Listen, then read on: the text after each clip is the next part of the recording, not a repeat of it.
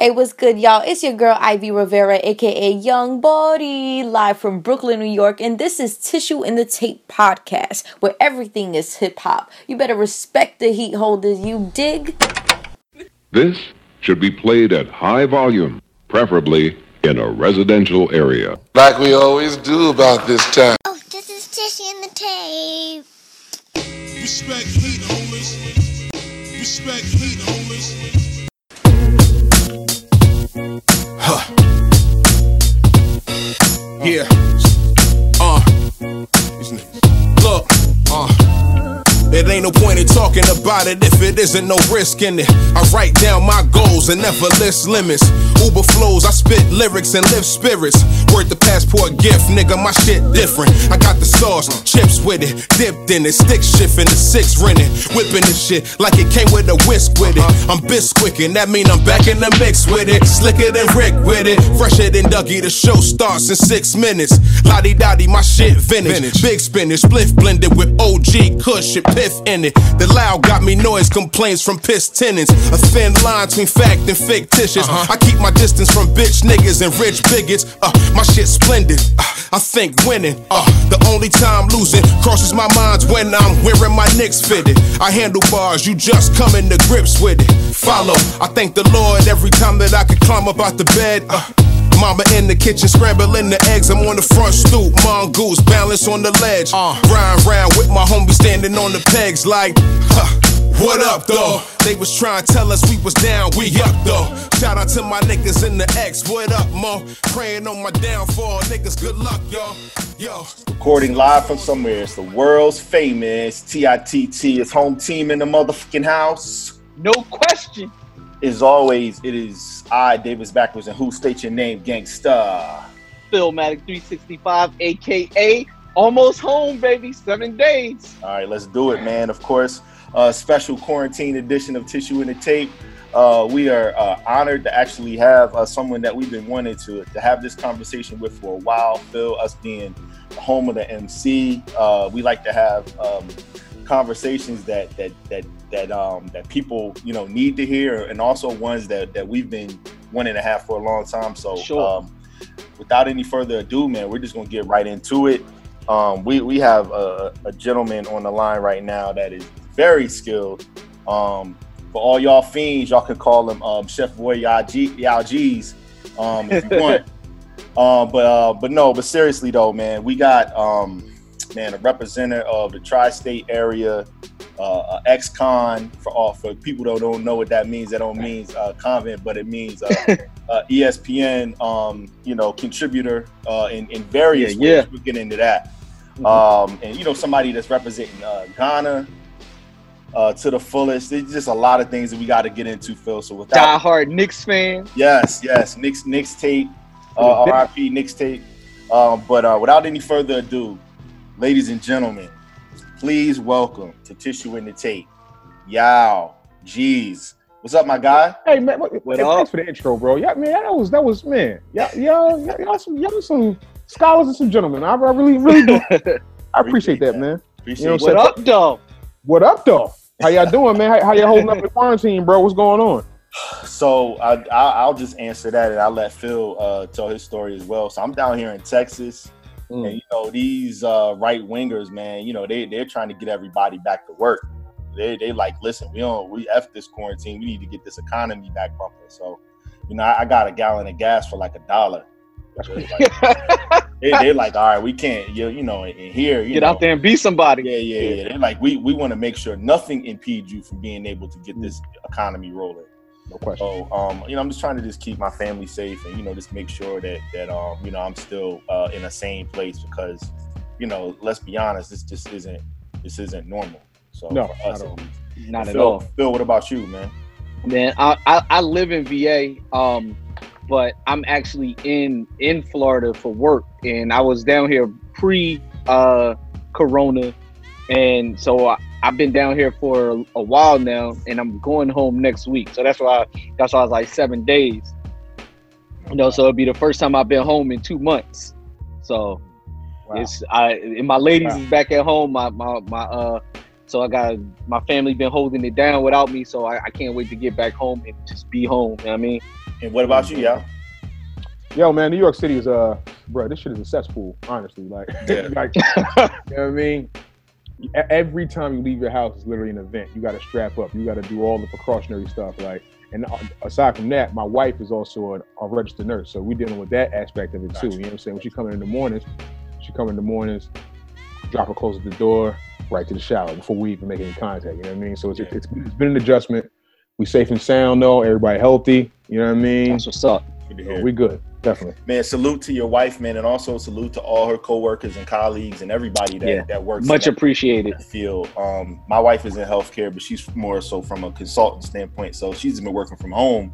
Got you. But what she does help.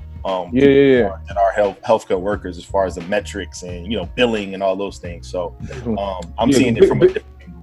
Yeah, big shout out to all the doctors, nurses, For sure. even the nurses assistants, the practitioners, even the runners that are in the hospital dealing with it. You know what I mean? Janitors too. Like, you know what I mean? Man, anybody working in a hospital for real. Yeah, for real. it's just trying to keep things afloat and hopefully get to some type of regularity sometime soon. You know, we appreciate all of y'all everything y'all are doing really. So absolutely. I'm just gonna say a word since we're talking about New York City and like normally, and I'm from Virginia. I live in Texas, and Phil's from Philly. He lives in Virginia, but we know for people from where you live, where you're from, the word Dykeman means something, especially once you start to get to me. I know. I've seen Dykeman almost trending to the point where people are just like crying the fact that that's just not a thing right now.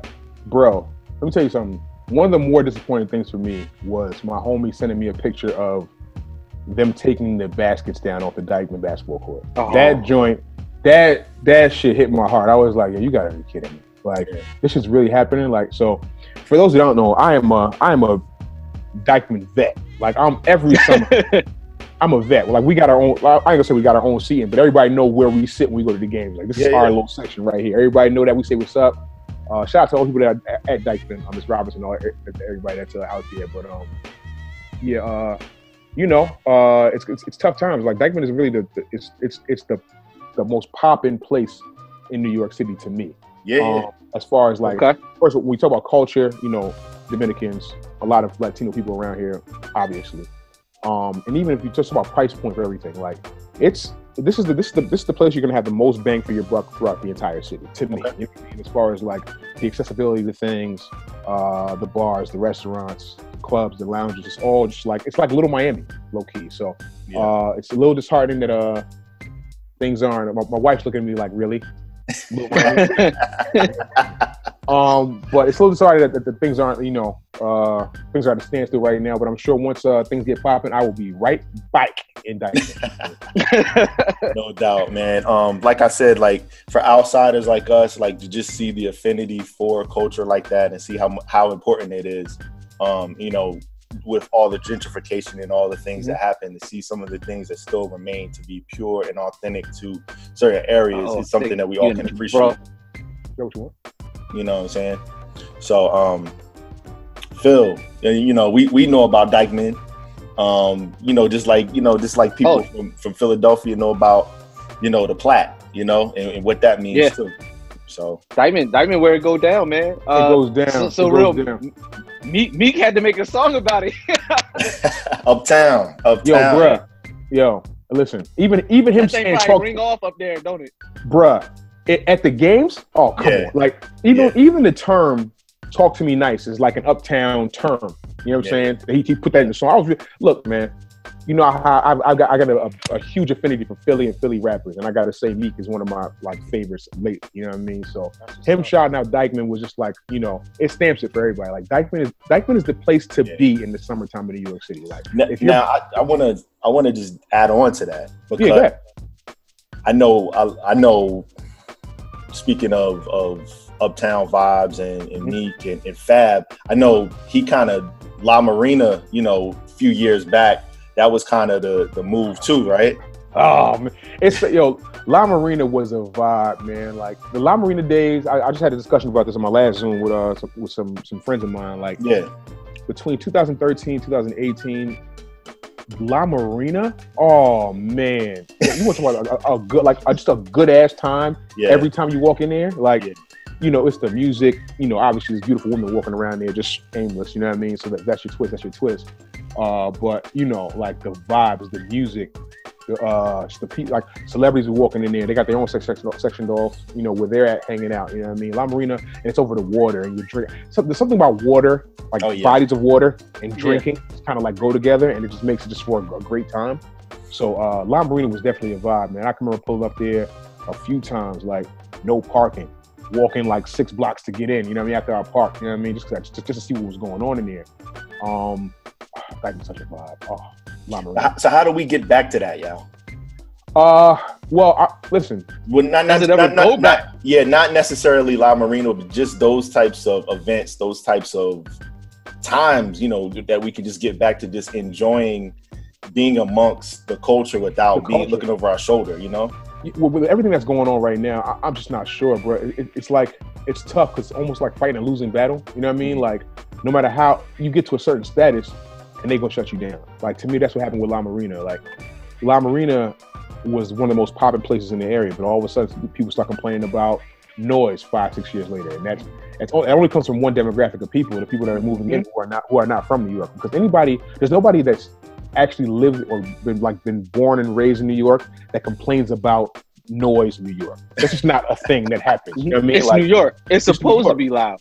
That's just what it is. Like if you can even do yourself a favor one day. If you're ever just bored, go to Airbnb and look up places that they have in Dyckman, and then see some of the comments that people make. Like, oh my God, somebody was driving down the street at 2 a.m. bumping some loud Meek Mill music. I couldn't take it. And I'm like, well, that's New York City everywhere. Yeah. Like, you could pull up to a barbecue at 1 a.m. and nobody's gonna say anything to you. People are next door sleeping, like right through it. You know what I mean? So. With everything that's going on with the way, you know, the cops are treating black people and stuff like that, I don't know, man. It's just gonna be, maybe because I'm older now, but it's gonna be tough for us to ever get back to like that. You know what I mean? Like, without having to look over your shoulder. Right. I mean, even me, I went for a run yesterday, and it was like, I'm just looking. I think, and this is no. I don't want to give any credit to New York police, but I don't think running in New York City, a cop would shoot you down just because it's New York City. But just the fact that it happened. Right. Yeah. And those dudes wasn't even cops. And that's the thing. Like, you guys have there's no law enforcement. You guys are not law enforcement. You guys are not like, you're not even like, I'm not sure if you guys, were they in the military at all? Like the father who called his son for backup, he was a former PI, like private investigator for the actual local county law enforcement. And that's what actually kind of helped him, besides just privilege, was the fact that they were just like, oh, we know this dude, you know we were recusing ourselves. We're recusing ourselves from it, and we'll just see what happens. And then, 75 days later, finally, after outrage occurs, then now something has to be done. It took all of that just to get them arrested. We're not even halfway there yet. Like, if they, you know what I mean? They got to put together a grand jury just to press the proper charges that would normally. And then you got to hope that the jury that gets put together actually does the right thing. And so it's a lot of. And history has never been on our side when it comes to these type of things. So definitely not. It's we just gotta be prayerful and just be hopeful. I mean, I'm not sitting. I'm numb to it right now because I've seen it so much. Yeah. I'm not expecting. And that's the worst part. I think we all are. When you I think we all are numb. When you sit there and assess it, and you realize that, like, yo, you just like for me to expect this to go bad is such a like stain on just like our culture and the times. Like, I'm just like, well, I already know he's gonna get off. Like, nowhere else would 2 men shoot a black man. Just fuck a black man. Nowhere else would 2 men shoot another man on camera, and then another person would feel like those 2 people are gonna get off. Right. How? Right. But it's happened time and time again. Yeah. You know what I mean? So, it's just gotta be prayerful and stay positive and just hope that, they do the right thing and do the just thing, I should say. Yeah. Absolutely. Well, okay, so we definitely we understand, what Dyckman means to you, and we understand that you're trying to stay safe in this, but let's really just get into it. So for our listeners, again, we're talking to Yao G's, extremely talented. I'm just gonna say artist because it's not just MCing. We so many platforms. Yeah, we're gonna get into a lot of different things.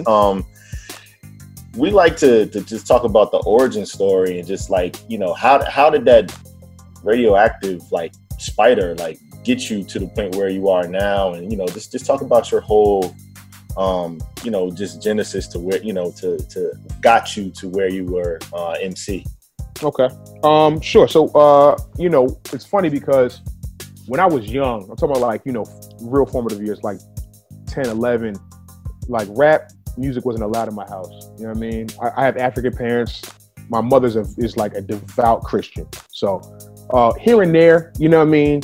Pick our spots, be able to listen to little rap songs here and there. But coming up, it was like crisscross and fun rap songs that I used to listen to. You know what I mean? But gotcha. Every now and then, my sister and I would be sneaking the TV, watching BET. When my mother left out to the store, or whatever, watching BET, watching Rap City. As soon as we hear her pull up, change the channel, make sure that she doesn't see it. So. Froze. Oh, I think we lost him. We'll edit that out. Oh, you froze for a second. Okay. All right. So I said I went to a boarding school outside of Philly, and for high school, and that's when my roommate at the time, my man Dane. The first thing I remember he had at the time, he had a Bone Thugs East 1999 Eternal album, and he had Mafia Conspiracy album that came out. And I was like, all right. He's like, you ain't heard these? And he had Big L's album that came out too at the time, Lifestyles of Poor and Dangerous. Poor and Dangerous, yeah. And he was like, you ain't heard these? And I'm like, nah. So, being young, 13, 14-year-old boys, he's playing these. And I'm like, okay, now, not to say I didn't love rap before that, I did, but now I'm starting to fall in love with rap. And now kids down the hall are playing Cuban Link and Cellar Dwellers and Mob. And you know what I mean? So now it's just trickling down. I'm like, I'm loving it. I'm just loving it. And I've always just loved rhyming along with people, rhyming along with songs. Like, I can rhyme with them. And in high school, like later on in high school, I wrote my first rhyme just fucking around one day in the dorm room, fucking around, wrote a rhyme. People were like, oh, this is kind of dope, da da da da. We all having fun, just being stupid. And then I went to college. I went to college in upstate New York, outside of Syracuse, like an hour north of Syracuse. Okay. Love rap, of course, obviously. Wasn't really rapping at the time. You know what I mean? It's kind of I would write little things down here and there. So one of the dudes that I went to school with he did a radio show, and he used to have cats come up there and do freestyles, whatever the case may be. And the first two shows he had, I was listening to dudes, and I was like, I think I could put something together that might be better than that. You know what I mean? I just kind of wanted to challenge myself. And so I told myself, Chris, I got a rhyme. He's like, you got a rhyme? I said, yeah, I got a rhyme. He's like, come through Thursday. So I went up there, spit the rhyme. Everybody loved it. Everybody was like, yo, this kid, you know what I mean? One of the lines I had in there, I think I said, I stay on my toes like a midget in the urinal. And that shit got around. That got around. I'm saying that got around like, yo, where you come with that? So that's like, that was my freshman year of high school. And then I came back after my freshman year, and I probably had like 10, 15 rounds written down that I'd, and I'm spitting them. And one of my mans, he was in my wedding to this very day. He's looking, he's like, yo, you getting nice, like for real, like you getting nice. And that's kind of where it all started. Freestyle battle shows in college. Develop my little writing style, whatever the case may be. I graduate college and I get my job at ESPN, and I'm like, oh, I won. You know what I'm saying? Like, what kid do you know? What black kid do you know? Right. Gets a job right out of college at ESPN. Like literally from graduation, I'm about to go work at the biggest one of the biggest TV companies in the world. You know what I mean? For sure. So I was like, rap? Who needs rap? Right. You know what I mean? Like I was like, I'm not doing it. I don't need to do it. But so right before I went to Connecticut, I was at a barbecue. And one of my homies, Taki, he's like, are you still rhyming? And I was like, nah, I think I'm good. You know what I mean? I'm gonna focus on my career. Da, da, da, da. He's like, yo, just said, yo. He's like, yo, I hear you, but keep writing. You never know what might happen. You never know what might happen. And for whatever reason, I don't know why that always stuck with me. Just, I always play it in my mind every day. Like, yo, you never know what might happen. So I get to ESPN, I'm focused on my career. Corporate America is not what I thought it was going to be. I was slapped in the face with realities of it, right? So I kind of was looking for an outlet, just kind of, bored, started writing rhymes and stuff like that, just kind of like as an outlet to kind of get me, kind of like as a distraction from the frustrations of corporate America. Yeah. And, did a couple freestyles on MySpace. You know what I mean? For those who remember MySpace, put a couple freestyles on MySpace, and word got around ESPN. It was like, yo, okay, I can really rap. You know what I mean? And from then on, it's kind of just probably like an everyday thing where I was just trying to piece together something, whether it be 2 bars or a rhyme or a 16 or whatever, or a song, whatever. And that just kind of that was the moment that kind of changed me, where I realized, I think I'm kind of nice. I think I'm all right. Yeah, we can attest to that for sure, especially not just relating to the story, but also just being glad that you actually stuck with it, because that's a part of our story too. I mean, just loving the art of emceeing, the art of putting words together like that. I mean, it's like a crossword puzzle to me. There's not a day that goes by I don't put together 2, 4, 6, 8. Yeah. It feels the same way. Just you could just see something and you just want to just exercise, you know? Yeah, exactly. It's all about the challenge. I'll just be sitting here. Sometimes, listen, some days it don't come. You know what I mean? Some days you don't have it around. It's not there. But at least to try to put the work in to put two bars together. Okay, let me see if I can add to those 2 bars. You know what I mean? It became like a semi-addictive thing. You know what I mean, for me. And then sure. Write the 2 bars and just be like, damn, I can make those first 2 bars better. You know, just go back, you rewrite. You know what I mean? It becomes like a constant thing of you trying to just work in your mind, trying to make sure that it's like you're trying to beat the puzzle. You're trying to beat the puzzle as opposed to even make it. You're trying to beat shit like a game. You know what I mean? That's definitely the story. So I want to go back just a second though. If you can tell us, because I know the corporate frustration, so does Vibe. We both lived it much like you. So tell us what one of your days was like when you just knew it's like, nah, this ain't it. When you first knew, I should say. When you first knew, like, nah, this ain't it. Okay. So I remember probably a year in, and I'm a big dude. I'm boisterous. My voice kind of carries.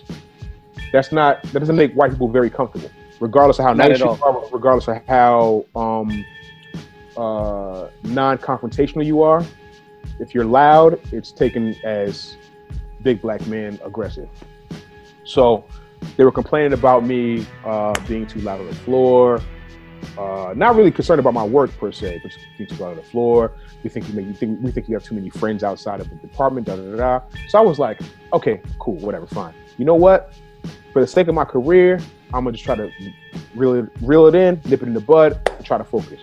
I walk into work the next day, and I'm locked in, focused, not talking to anybody. Locked in, 8 hours, doing everything I gotta do. Boom, coming the next day. 4 hours, first 4 hours I'm in there, locked in, doing what I gotta do. And it was like, hey, yeah, can we talk to you in the office for a minute? And I'm like,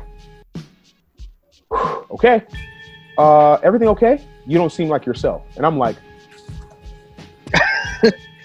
but y'all just told me to be relax and be quiet, and you know what I mean. So I was like, this is double talk, and then I was like, yo, what is going on here? What is really going on here?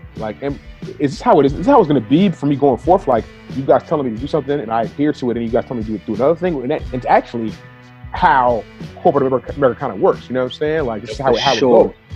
So that was the moment when I was like, yo, nah, this ain't it for me. Those are the same people that are writing the reviews on the Airbnb indictment.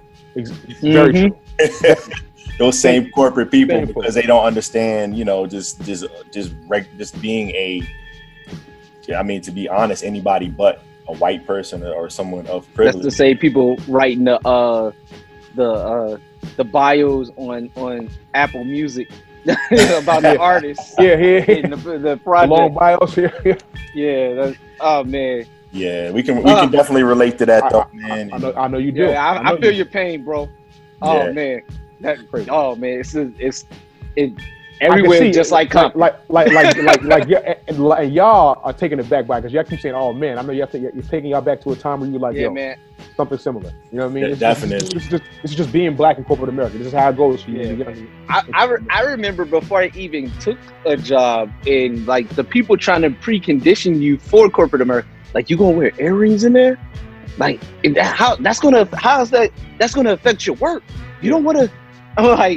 I'm like, yo, like, don't embarrass us. Yeah, yo, everything. We got drug addicts and felons in our family, and you talking about don't embarrass you because of the earrings? Like, come on. Like, I'm just trying to go to work. You know what I mean? I'm just trying to do the just and right thing. Go to work, come home, and that's it. Yeah, but it don't work. Man. Corporate America is crazy. But all right, so you rapping. You putting stuff together. You're at ESPN.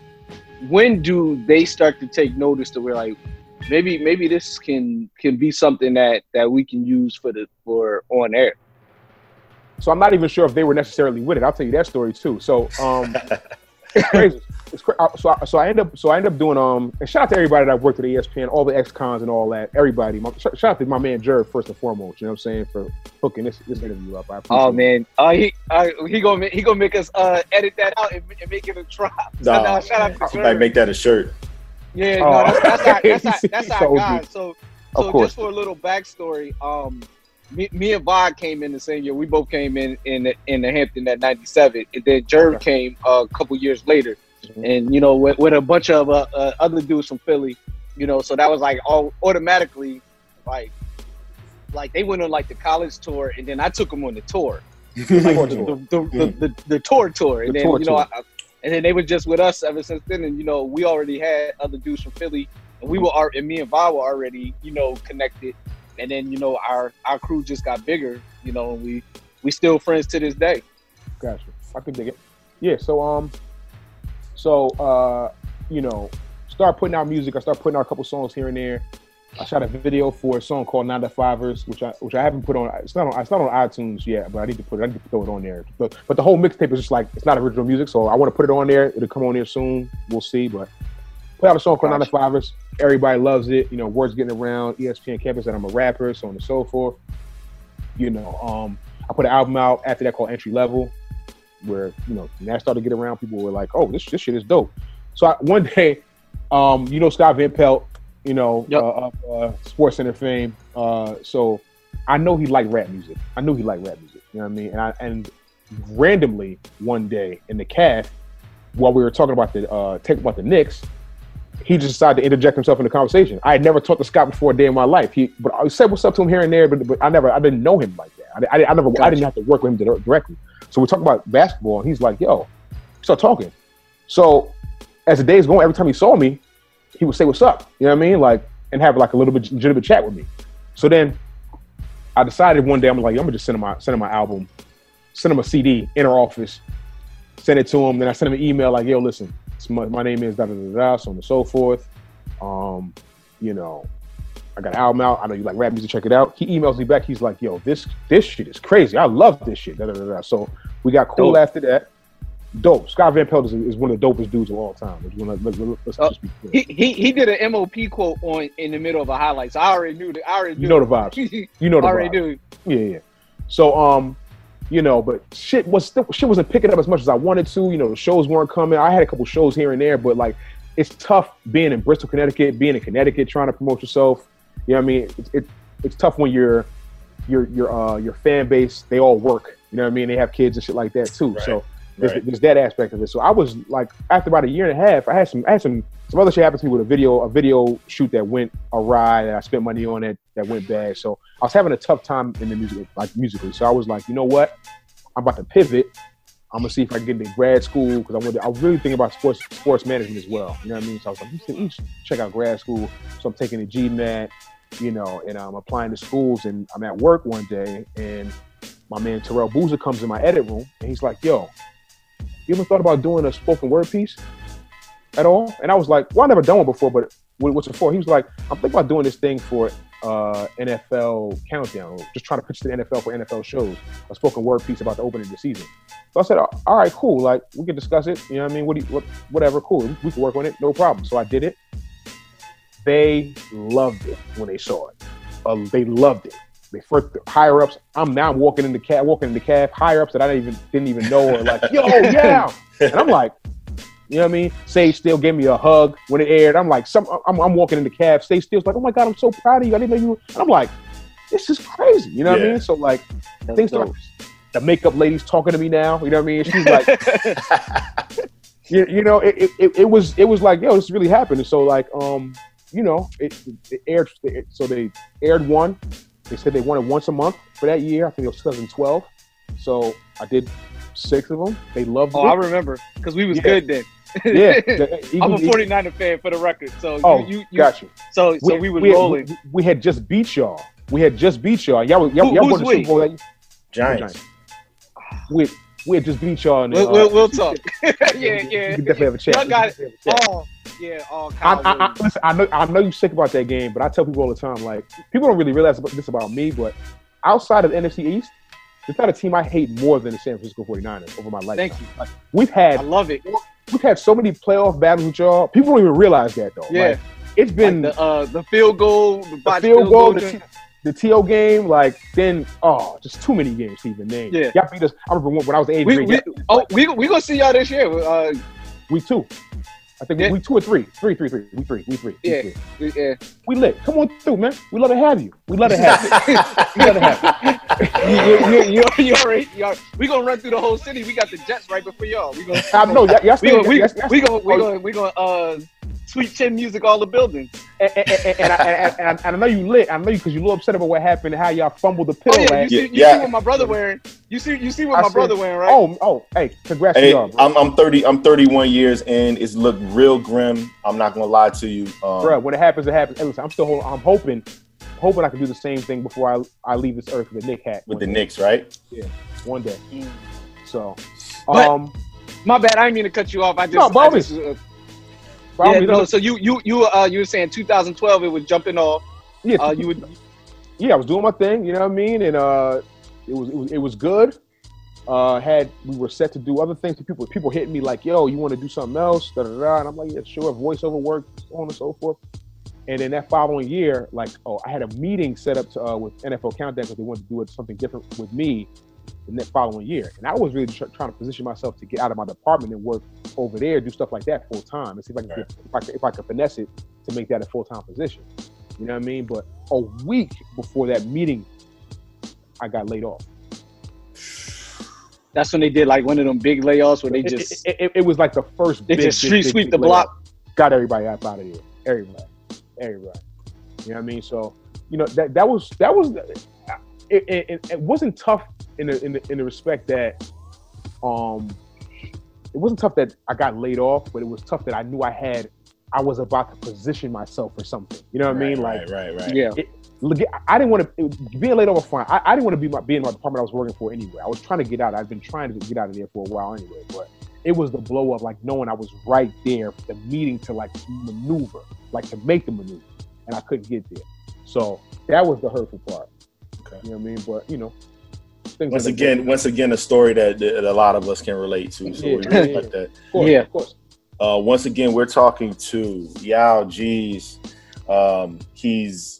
He's definitely told us about his origin story, boarding school outside of Philly. We now know that he's a Giants fan. He's very confident that Daniel Jones is gonna get him to. We're gonna murder Daniel Jones. Hey, quiet as kept. I'm fucking with y'all. I know y'all gonna murder Daniel Jones. I'm about to say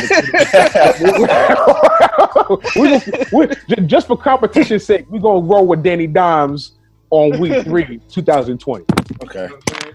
But yeah, it's just interesting just to hear, just your perspective on things. So we definitely want to continue that. Of course, entry level, you mentioned that was a project that you put out right around the time that you're saying that you were really just in a transition, in life, like you saw things happen in a certain way and then things changed.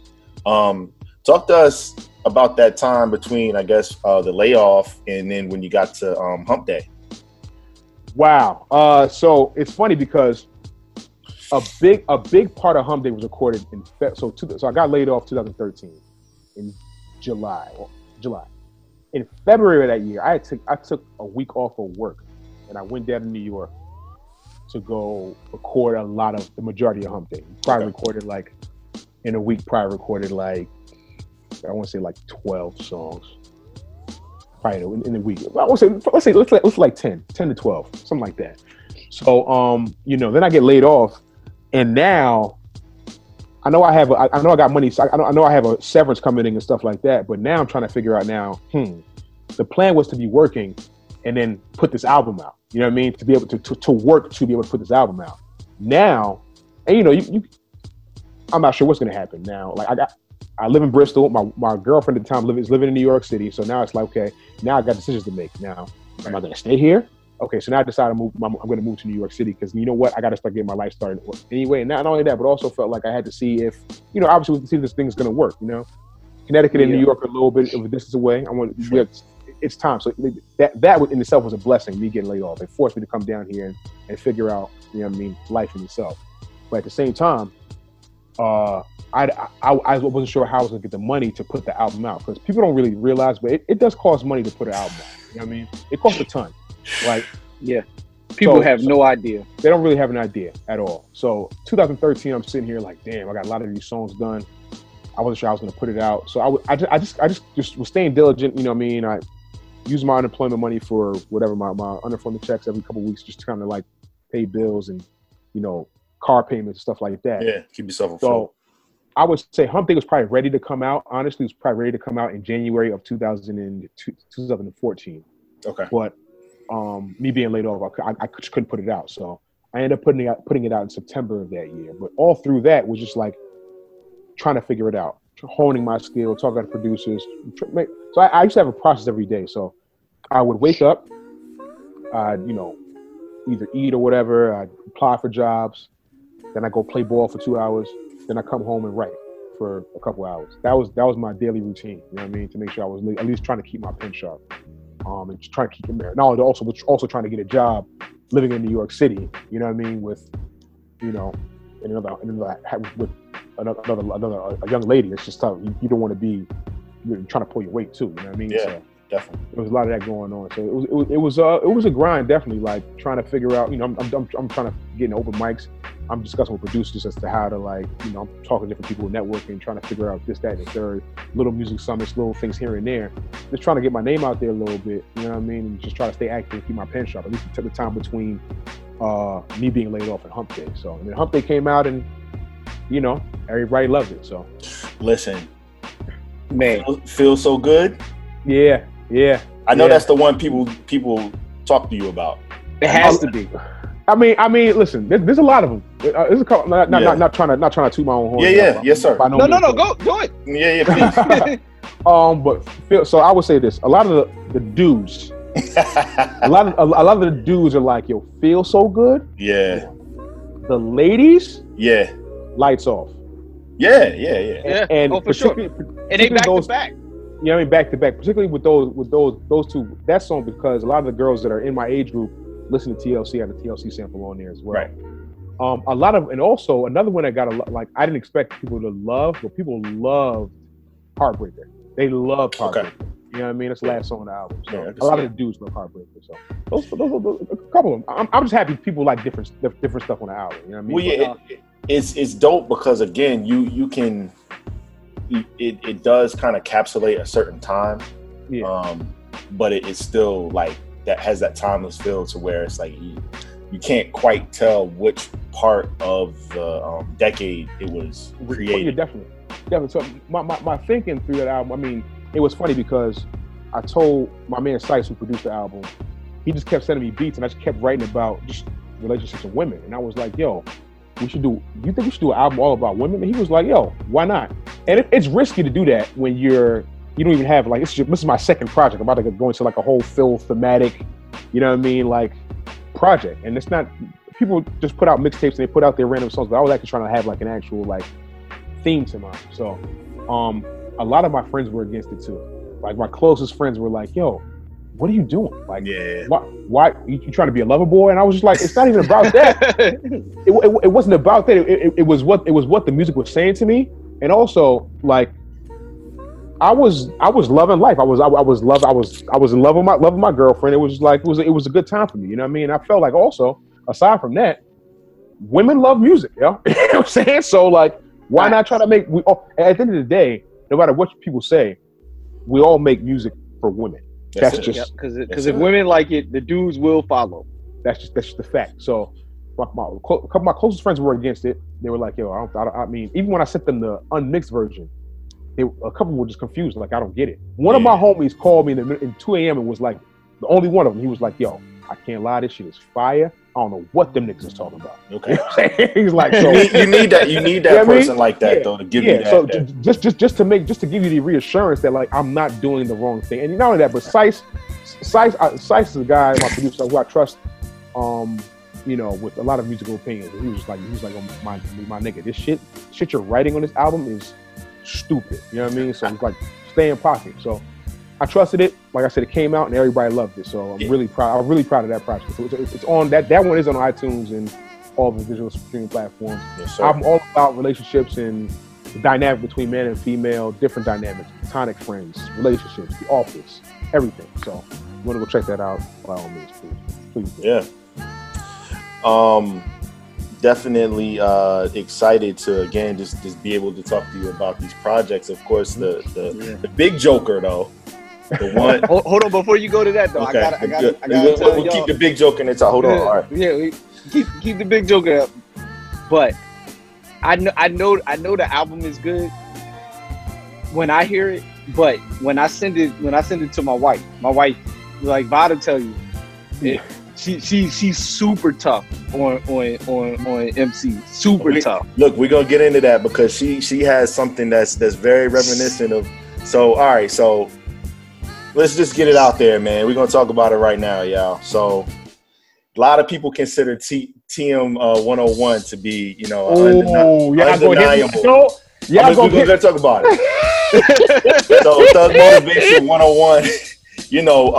People consider that to be an undeniable hip hop classic, a new classic, whatever you want to call it. But when they talk about the top maybe 25 hip hop albums of the century, time I checked, that was the man in these streets. A lot of people include that in there. Well, to get to that point, Phil's wife, the Purple Tape is something that I've been teasing her about for 20 plus years because she just flat out doesn't like it. I can't figure it out. And, so hold on. So you got to preface it. She likes that kind of music. She listens to Griselda. She listens to Big. She listens to Nas, Jay, all of these dudes that fit right in that same lane. Likes Ghostface. Does not like the Purple Tape. The Purple Tape? Listen, it's arguable. This is arguable. Say it. Top 3 album of all time. Top 3 rap album of all time. People have said that, and I can't disagree. I can argue. You know why I don't argue it? I'm gonna tell you the one flaw that I found. I know what I'm gonna say. The one flaw with the Purple Tape. And you already he knows what it is. Like y'all know what you're about to say. U-God starts the Purple Tape. He's the first voice that you hear on the Purple Tape. And I'll give you that because that's definitely a mark I'll give you because at that time it was different, cool, but I when you don't agree with you putting an album out and you not being the first voice on the album. Yeah, you know what I mean? You're not being not only you not being the first voice because if you get somebody, you have to either already be established or it has to be fired. Like when Jay did it with Hand It Down, he was trying to set a theme, so he had Bleak started, and that's like one of Bleak's best verses. He was like, "No, this ain't Jigga, this your little nigga Bleak recording to you motherfuckers live from the street." So that was cool, but how don't you start the joint with Incarcerated Scarface? That should have been the first track. That should have been the first track.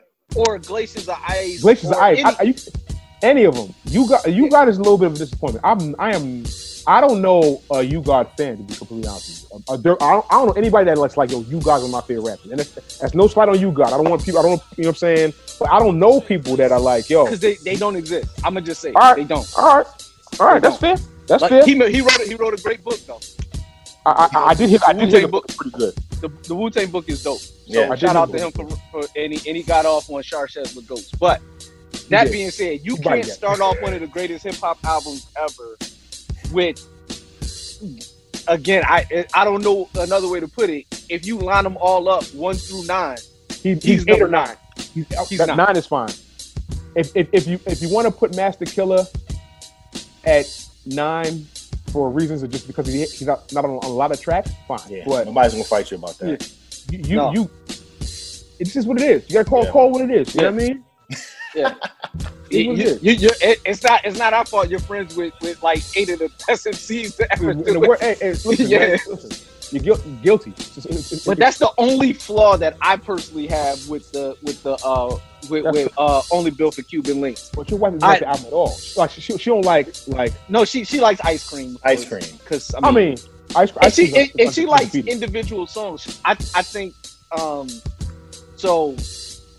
She didn't understand. She has an appreciation for it, but she doesn't. She'll never be like, "Yo, throw the Purple Tape on." That's never going to happen. And I've been trying for years. Wow. Yes, Vod has known her as long as I've known her, and so we almost at 20 years now. Yo, bro, I might listen to it tomorrow just because. Like, yeah, every time when it's mentioned, I have to listen. Every time this story comes up, I have to go listen to it because I'm trying to find something to say. Maybe there's something I missed. That's why she don't like it. I don't know. One day I'm gonna have to bring her on here so she can really explain to the people. Because way too tough. I feel like I let the people down because I do this for a living, and I feel like I let the people down when I have to admit that.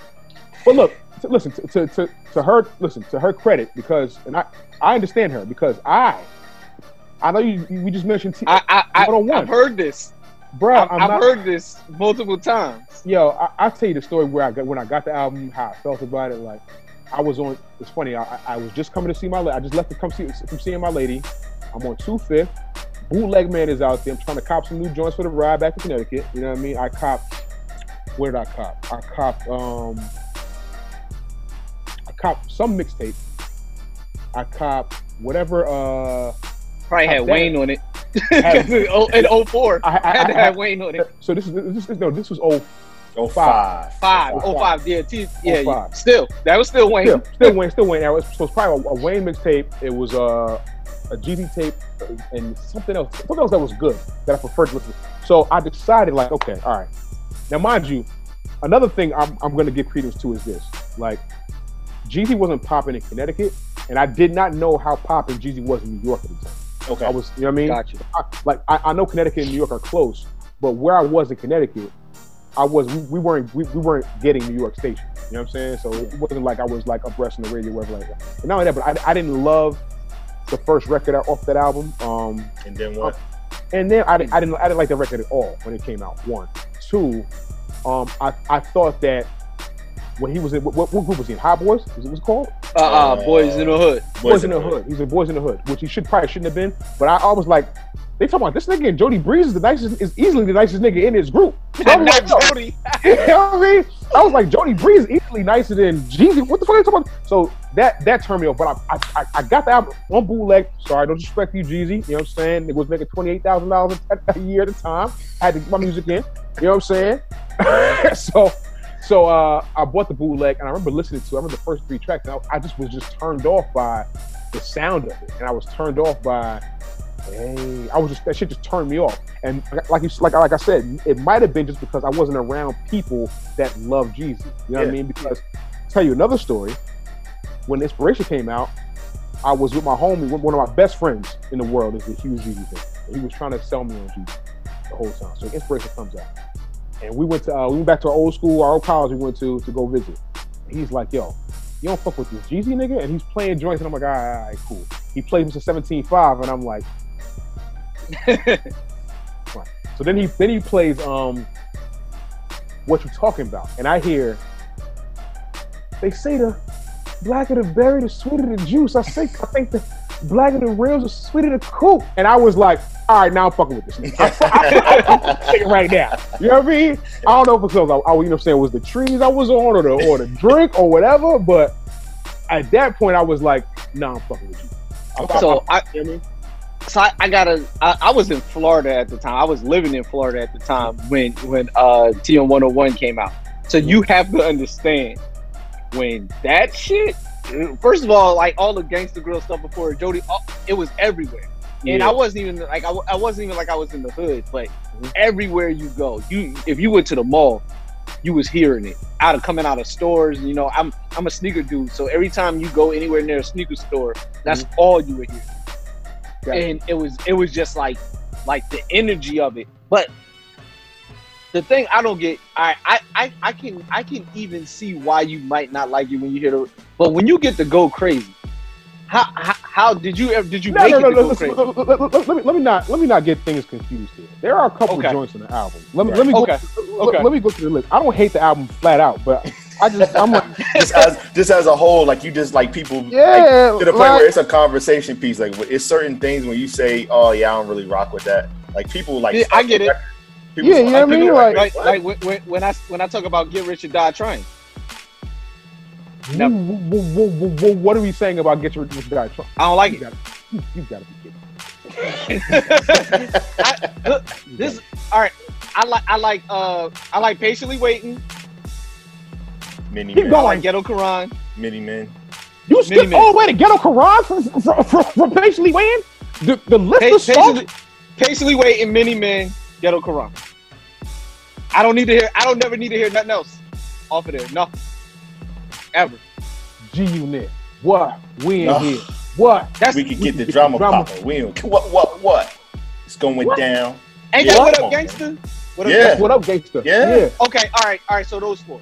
Yeah, that rolls. Bro, right. Come on, man. Yeah. 21, listen, you don't like 21 Questions? Mm-mm. Oh. I love Nate too. That's a dope record. It's a great record. But I don't like 50 Cent. I think we all have that because It's Dark and Hell is Hot. I've listened to that like twice in my life.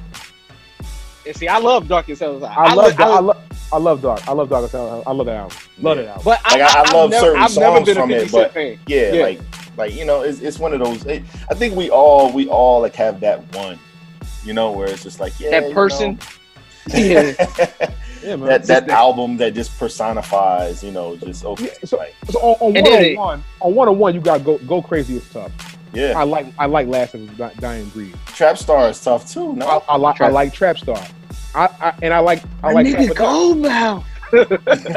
And I like Trap or Die. But other than that, let me tell you something. I hate the intro. I hate Standing Ovation. I hate I hate all three of those. And this is me. This is 23 or 24-year-old me. Right. In the car, like, I'm used to pumping Wayne, Drought, Dedication. You know what I'm saying? I want to hear where the bars at. You know what I mean? I was like, where are the bars? Where are they? Yeah, Jeezy's more of a game spitter than he's not. Look, you know when you hear that label, you already know what it was. Yeah, you know. I mean, there's very few people that have been game spitters.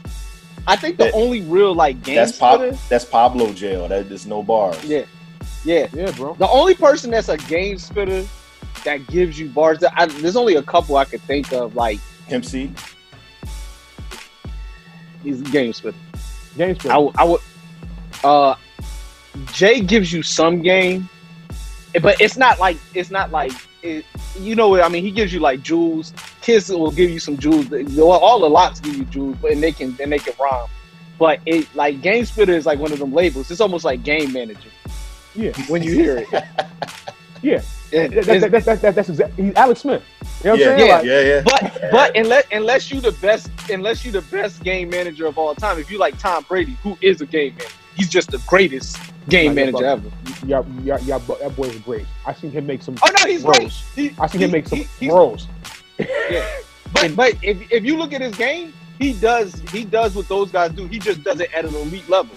He does it at the best level ever. He's the all-time greatest game manager ever. I don't know about that. Anyway. That might be a little bit of a stretch. Not terrific Tom. No way. Yeah. Not that guy. That boy. It may be even once upon a time. He's had like 3 or 4 different iterations of himself. So I think. I mean, like the first couple years. Yeah. No, but there was a stretch. But in the middle, right before middle, Randy and after Randy. Yeah. It was OD. Yeah. He was crazy. But I feel what you're saying though, as far as like the overall body of work, definitely. Yeah, like, and not only that, but if you go back to 101 just for a minute, it just wasn't hitting for me. You know what I mean? Like, and like I said, I was in Connecticut at the time. Nobody, to me at least at the time, nobody was playing Jesus record. Like when Ross album came out after Port Miami, that matters. Yeah. That matters too. We was so the setting in which you in. Yeah. I was the setting matters too. Definitely, most definitely, it matters. No question. Yep. The location, the setting, the age sometimes matters because like the stuff you hear in high school is like usually the stuff that for most people that's what defines what you think. Yeah. Like for us, what years were you in high school? I was in high school between little known fact, I left back in 9th grade. Long story. 96 to 2000. Okay. Yeah, but so you right when we was in there. So right around the same era as y'all. Y'all graduated 98, and then you said 97? 97. I graduated 2000, so right around the same era. But it's funny you even mentioned. I had a conversation a couple weeks ago randomly about a guy about Illmatic and It Was Written and how. So you like It Was Written better? Because I was like 14, 15 when It Was Written came out. You know what I mean? Yeah. I couldn't process everything. Like at age 11 when or age 12 when Illmatic comes out, it sounds dope. Yeah, cool, but it wasn't resonating. I didn't know how to listen to rap music back then. You know what I mean? Like 14 years old when I really started to learn how to listen to rap. Yeah. Well, see, I was 15 when Illmatic came out, so I was right in the wheelhouse. Yeah. So there it is. So if on Instagram my name is Philmatic, so that tells you how much it impacted me. Philmatic. So it's the album for me. Most so definitely. But yeah, that matters. That I think that matters more than anything. That age when you really start to learn how to listen to the music, is when those albums matter so much more. So and it's crazy because so not to cut you off, but like no good. The cutoff, they say like just the cutoff in years, like for me. So right now you're 40. 41. I'm 30. I'll be 39 this year. So, but like. Gotcha. That's not a big of an age gap, but when you're young, listening to rap, it's huge. It's huge gap. You know, because you just don't know how to listen to it. And back to your point, your environment. Yeah, you're in high school when you're 14. Uh-huh. You're in middle school when you're 12. Even though it's only 2 years difference, it's a whole different world. You're in a whole new environment. You know, you got whole new thoughts. You got a whole new way of moving. Distractions. You got distractions. You're getting haircuts. Yeah. I mean, you getting haircuts because you want to, not because your mom made you to. Exactly. Yeah. You do a whole lot. You trying to be the flyest guy in the world. You know what I mean? Yeah. You know, keeping your sneakers clean. All that. But yeah, all of that matters. So like, yeah, I 100% get like why like it might not have rang off the way that it probably did for other people, because everybody else. Like when I told people look at me like I'm crazy, just like the same way y'all looked at me. Everybody looked at me like I'm crazy when I said that. I'm just like, yo, this wasn't a cup of tea. You know what I mean? Yeah. I mean, everybody like how you looked at me when I told you about Get Rich, and I understand that Get Rich is a classic. Don't get me wrong, it's a classic album. I just personally, I'm not a fan of 50 Cent, so I don't listen to the album. I feel you. So, but there are songs on there that when they come on, like I said, like when you hear certain joints, you be like, okay, yeah, like I feel you. You can't even front on them. Yeah, and I would never tell you. Listen, because I get it. Like it's funny because my OG always says, he's like, yo, people only get mad at you when you don't like music. If I told somebody I ain't like Brussels sprouts, she'd be like, oh, he doesn't like Brussels sprouts, then move on. You know what I mean? Like, they'll get it. But when apparently, everybody loves, there are a ton of people who love Brussels sprouts. I don't. You know what I mean? But like, nobody's going to vilify you for it. You know what I'm saying? Like, when it's like, you don't, I would never not acknowledge this classic because everybody says it's a classic, and everybody and the overwhelming majority of people feel like this album is a classic. So I'll give it to that. But it's not my cup of tea. I feel you. Well, we definitely want to again, we're talking to Yao G's. We got a couple more subjects that we have to tackle. For sure. Of course, we see you with the What Up Though hoodie. Yeah. So more coming. So, yo, I thought you did a dope thing here recently. Shouted out the artists that actually has been putting together the hoodies and helping with the merch and that's dope. Just mention them real quick so we can know. So actually, like the same guy I mentioned from earlier, my man Bellinger Moy. His IG is B Moy Collection, BMOYE Collection. Okay. He actually did the artwork on Entry Level. Actually, it's a 10-year anniversary coming up for Entry Level too. So I'll post that soon. Y'all see the picture. He go to his page. He does a lot of dope work. He's done a lot of dope things for people. Dope artists, dope designers. He's got a lot of dope stuff. Go to his page. Got a lot of interesting. He said, I'm ready to work. So anybody holla at me. So I always when I see that, I think that's cool. Always, my man, Bell is always we are ready to work. It's funny because when we were in college, he and I were roommates, and it'd be like, he'd be working on his artwork. I'll be in my room doing my paper or term paper, whatever, and when we come out, chill, talk, go back. It was he and I last year just grinding out trying to get to graduation. So that's nice. Same deal. Same deal with us now. That's a beautiful thing, man. Me and this gentleman here, man, we had that same situation. Trying to get to that goal. So we appreciate that. Yeah. But yeah, man. What up though? Of course. You mentioned Scott Van Pelt, man. Talk to me just a little bit about that because for those that listen to that record and they know your story a little bit, they see the journey and whatnot. And they're like, oh, okay, he must still be at ESPN. He must still have these connections. Listening to your story now, you're well past seeing him at the cafeteria, like 6 years. Yeah, years have passed. But one of the great things about just being able to network with people is that you really, when you're in times of crisis, people, show their true colors. So when I got laid off originally, Scott was in the UK for, I think it was in Scotland for the British Open. Okay. And I'd left. When he came back, apparently he was looking for me and found out that, I got laid off. And he hit my man Shadid and said, Shadid, he's like, you got y'all number? He's like, send him my number. Tell him to give me a call whenever I want. So it was like, shit like that is irreplaceable. That's dope. Yeah. And I'm not a guy who's pestering and like, yo, let me hit him up. But if it's there, it's there. So to go back to that, how the song came about, like that was an actual conversation. We were actually discussing like right around the Mellow trade. We were talking about it in the calf, like I mentioned earlier. We just have conversations in the calf all the time with Scott. And I'm sitting at my desk working, and then my homie sends me an email. He was like, yo, Scott just mentioned you on air. And I'm like, what? What are you talking about? So, obviously you got all the resources at ESPN that you can have to go access the tape, you know what I mean? And I had a homie who was dating a girl in the radio department.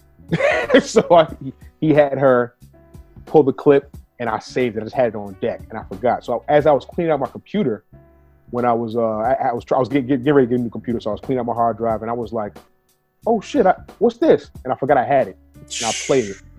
That's and dope. I was like, "That's gold, man." And this is probably like, I would say like a week before I was finishing recording my album. Oh wow! Yeah. So that just made it on. Just made it on. Wow. Because I was like, okay, this is going to go to the tail end of.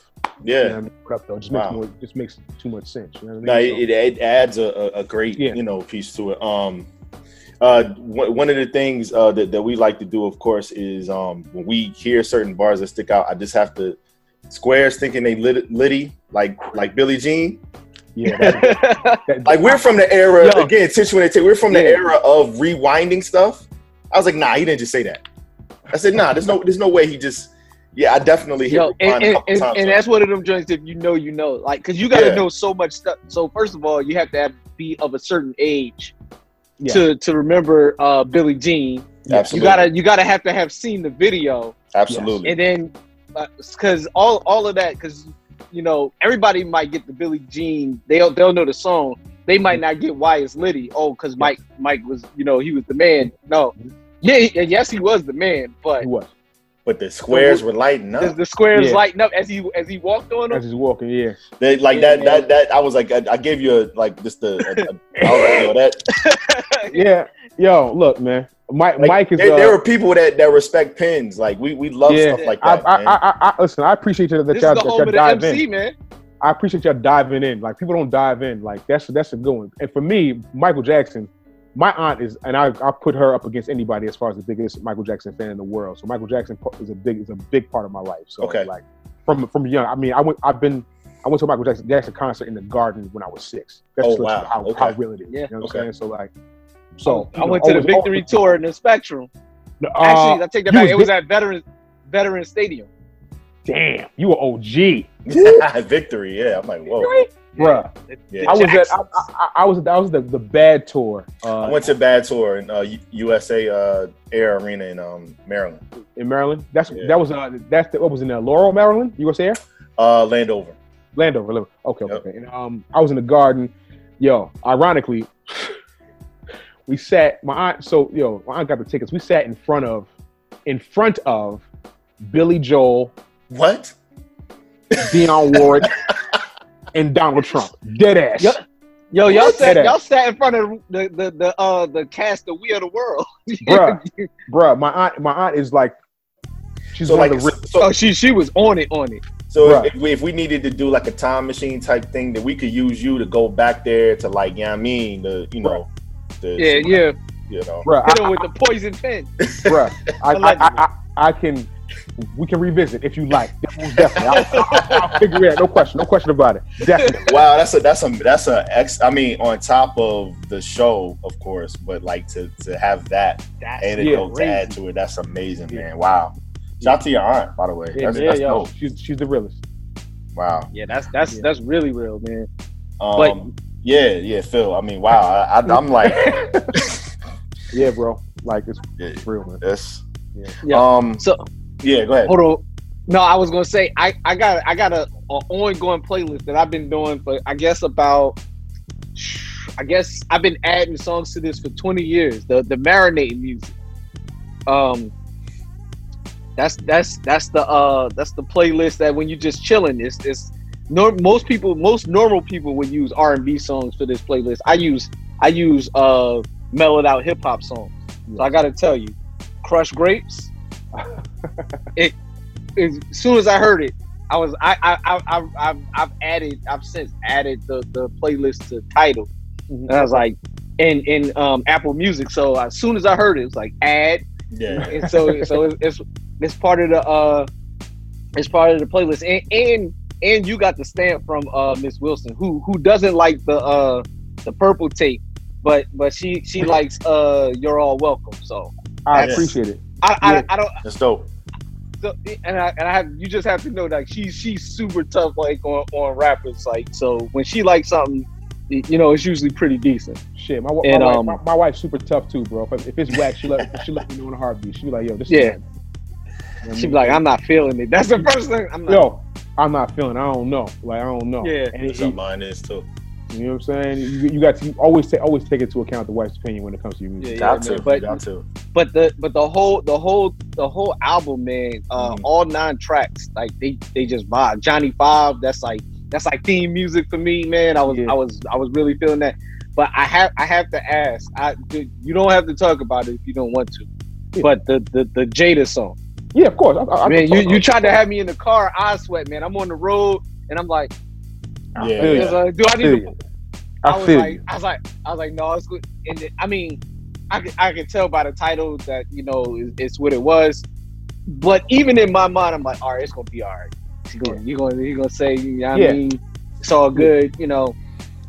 But I mean, look, you know, obviously, listen, you know, people are placing in your life. You know what I mean? You don't know when they're gonna go. You don't know what's gonna happen. But that song is like, perhaps like it's a little bit of it's embellished, like as far as timing and stuff like that. But it's you know, Jada Parker's a real person.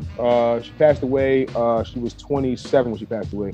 She died of colon cancer. She died of cancer, colon cancer. She had it 3 times. You know what I mean? So, and that was my little ode to her. That was my people's, man. You know what I mean? That was my homegirl. She used to work at ESPN too. She's also a former ex-con. You know what I mean? And you know, the story is as vivid in the song as it is in my mind. You know what I mean? As far as her calling me, you know, it comes across. Yeah, text me like, yo, this is what it is. And I'm like, what? She texted me. I drove to her crib. Like, yo, you serious? She's like, I'm leaving to Atlanta tonight. Da, da, da. So back and forth. She was good. She wasn't good. She wasn't good. And then eventually, you know, she passed. But she always said, like, she tell me like, yo, you gotta write a song about me.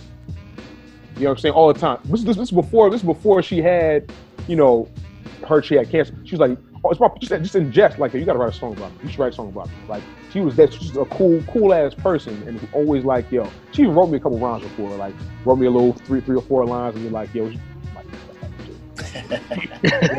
But, that's my people's, man. I just want to always make sure I keep her in memory as long as I'm here. You know what I mean? So that's what's up, man. The great thing about music is that when you record it, it's recorded. It never goes anywhere. So, you know, that's my ode to her forever, and it would last forever. So salute to you for that, man. Salute to you, absolutely. But I have to tell you, that is the mark of a true MC. Like, to take a real life situation and transfer it to a song and make the listener feel like they lived it too.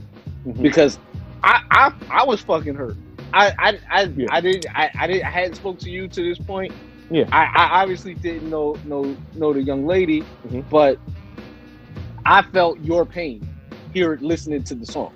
I felt the emotion, you know. I felt the ups and the downs, and it's an incredible song. Like, just like it's vivid, and that's what the greats do. Like, I'm talking like that's Slick Rick, that's Nas, that's Big.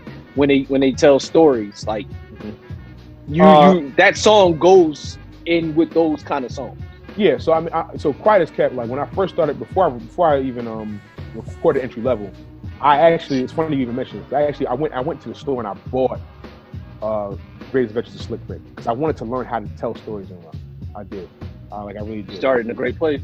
Yeah, I mean, hey, bro, listen, and obviously I was already on Big and Nas, but I wanted to go back. So I was really innately listening to Children's Story, and I was really listening to This Is the Moment I Fear. Like, I was listening to songs like that, trying to. It's my favorite song on the album. That's a phenomenal song, bro. Phenomenal song. I was trying to figure out how do you piece the rhyme together. But it's the same thing as piecing a story together when you're just writing. It's just making sure that you hit all the points, you revert back to certain points early in the story, and always got to have a climax. It's got to have an end, opening a climax and an end. Like, that's how stories are written, whether in rhyme or whether in short story form, whether in poetry. This is how they're written. And I had to like ingratiate myself in that. And I try to tell stories in my rhyme. I try to make that a part of my brand when it comes to writing. And Entry Level's full of stories. Hump Day is the stories. Office Fling is the story all the way through. You know what I mean? I try to make sure I still keep that aspect of hip hop, at least for me, very relevant, and I try to keep my pen sharp in that way, definitely. So. We'll definitely salute to you, man. You did a great job, and rest in peace to Jada, man. You know, as we've all of us have been affected in some way by cancer. So yeah, definitely. I think that's another reason why I decided I want to do the record too, because I just feel like, you know, there's not a person in this world who hasn't really been affected by cancer. You know what I mean? In some way, shape, form, or fashion. You know, absolutely. I just thought it's something that people can identify with. I know people that have only listened to a song once because they can only listen to it once because it just brings back to play. But I was always told that music is supposed to evoke some type of emotion. You know what I mean? So whatever it does for you, I just want you to know that that you can identify with it. Somebody can identify with it. Absolutely, man. That's dope. And I mean the album. Yeah, we can move on. It's a melancholy, you know what I mean? You know what I mean? Yeah, we definitely wanted, you know, for people that are listening to this to know. Yeah, that, you know. Of course. But I definitely wanted you to know that before we got off. I made that a point to make sure that like when we spoke that I had to let you know that song is cream of the crop in terms of storytelling. So yeah, I appreciate that, bro. Thank you so much. One more thing, just before we kind of just wrap up talking about the album, the Stoop Weather.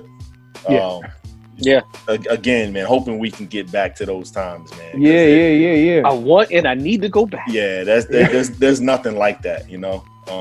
You know, so I'm hoping we can get to that soon. Yeah, Stoop Weather's a quick little interlude joint that actually a friend of mine came with the idea for the record. He actually hit me. One of my young boys, my man Sire, was like, "Yo, we should do a record called Stoop Weather. I got an idea." He's like, "You do it from the OG's perspective, I do it from the young boy's perspective." Young boy never came through with his verse. My verse was sitting there for I was like, "Yo," I told him, "Yo, I'm about to use this interlude. Like, it just kind of like a good segue to go into the." I think somebody had written a review about my album that said it's like going from day to night. And Stoop Weather transition to. Yeah, I can definitely see that. I can see that. Yeah, I mean, when you start to join off with Good Morning, like, yeah, of course. Yeah, I mean, essentially, that makes the most sense, definitely. Yeah. Okay, so Yao G's, man, we seem like we're getting to know you well. Mm-hmm. We've gotten through the projects, we've gotten through the corporate. Let's get to the shits though, man. What's up? So you said it right. Anybody that knows you or is going to know you in the future, they have to know that hoop is life, ball is life.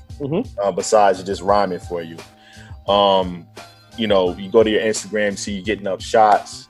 You got the infamous Yao G's basketball workout.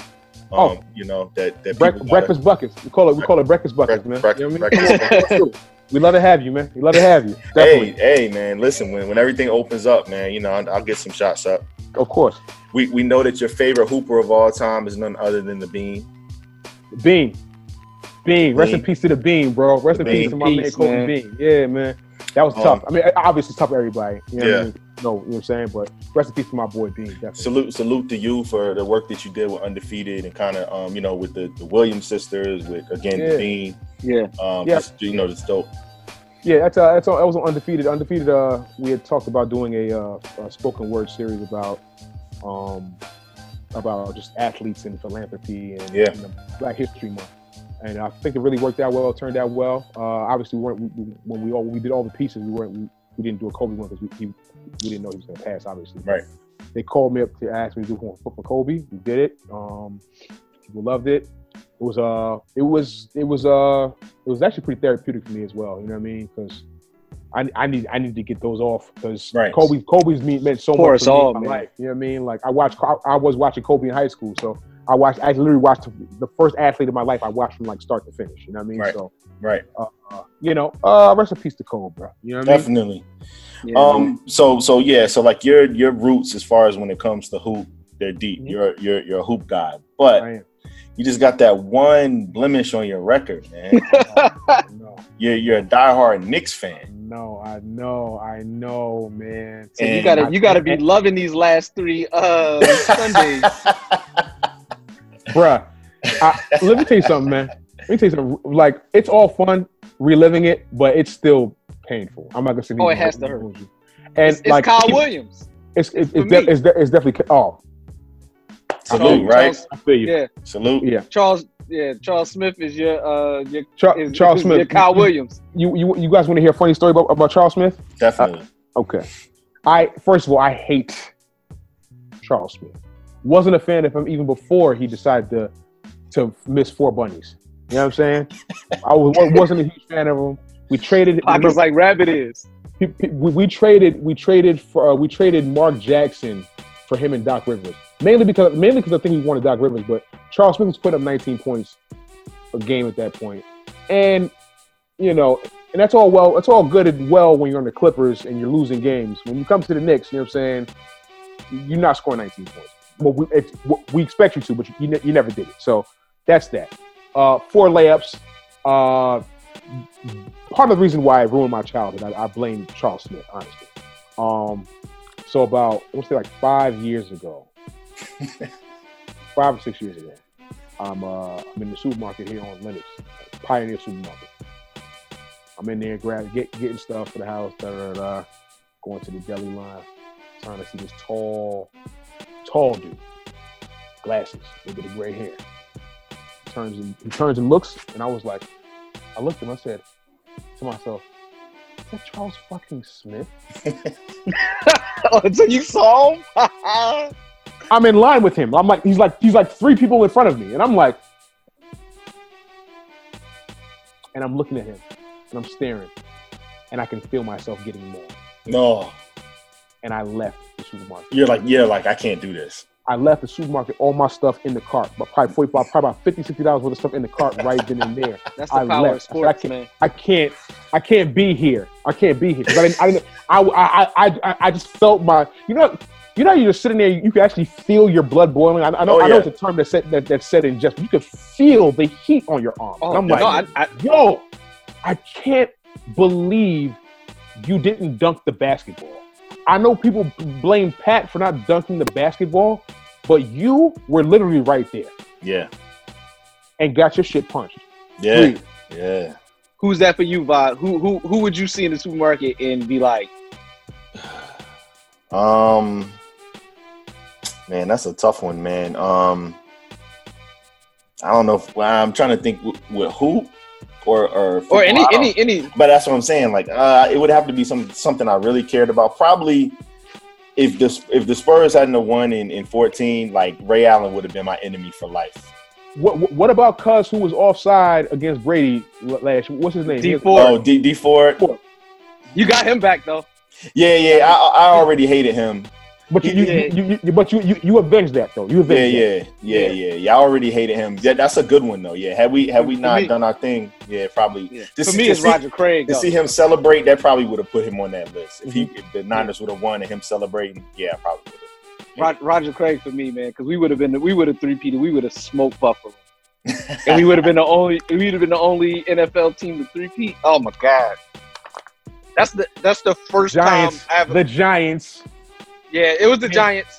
Got rid of Montana. You go to Kansas City. You go play in Kansas City somewhere. Yeah, y'all killed them. Go move. We killed that.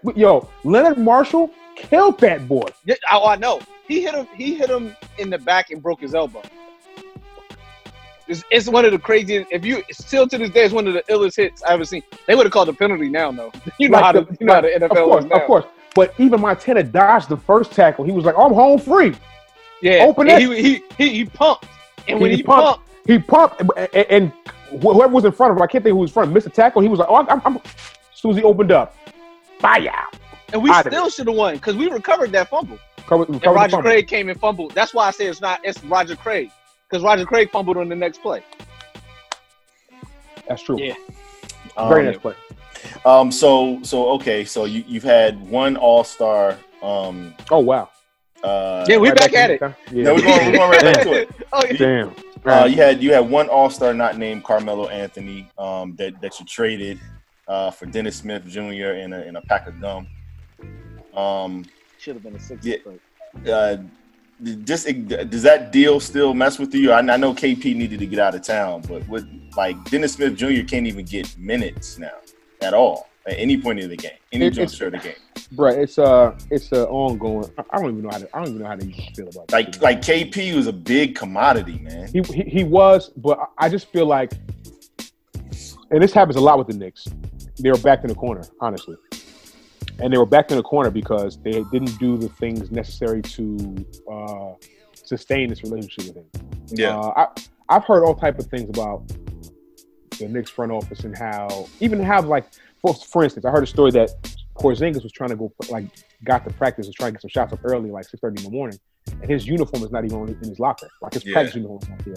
My thing is just if you know you have somebody that wants to work like that, you as an organization, you have to foster that. You have to make sure that somebody is there all the time. If you're really about winning, right? You understand what I'm saying? If you're really truly about winning, so the Porzingis situation for me, it's tough. It's definitely tough, no question.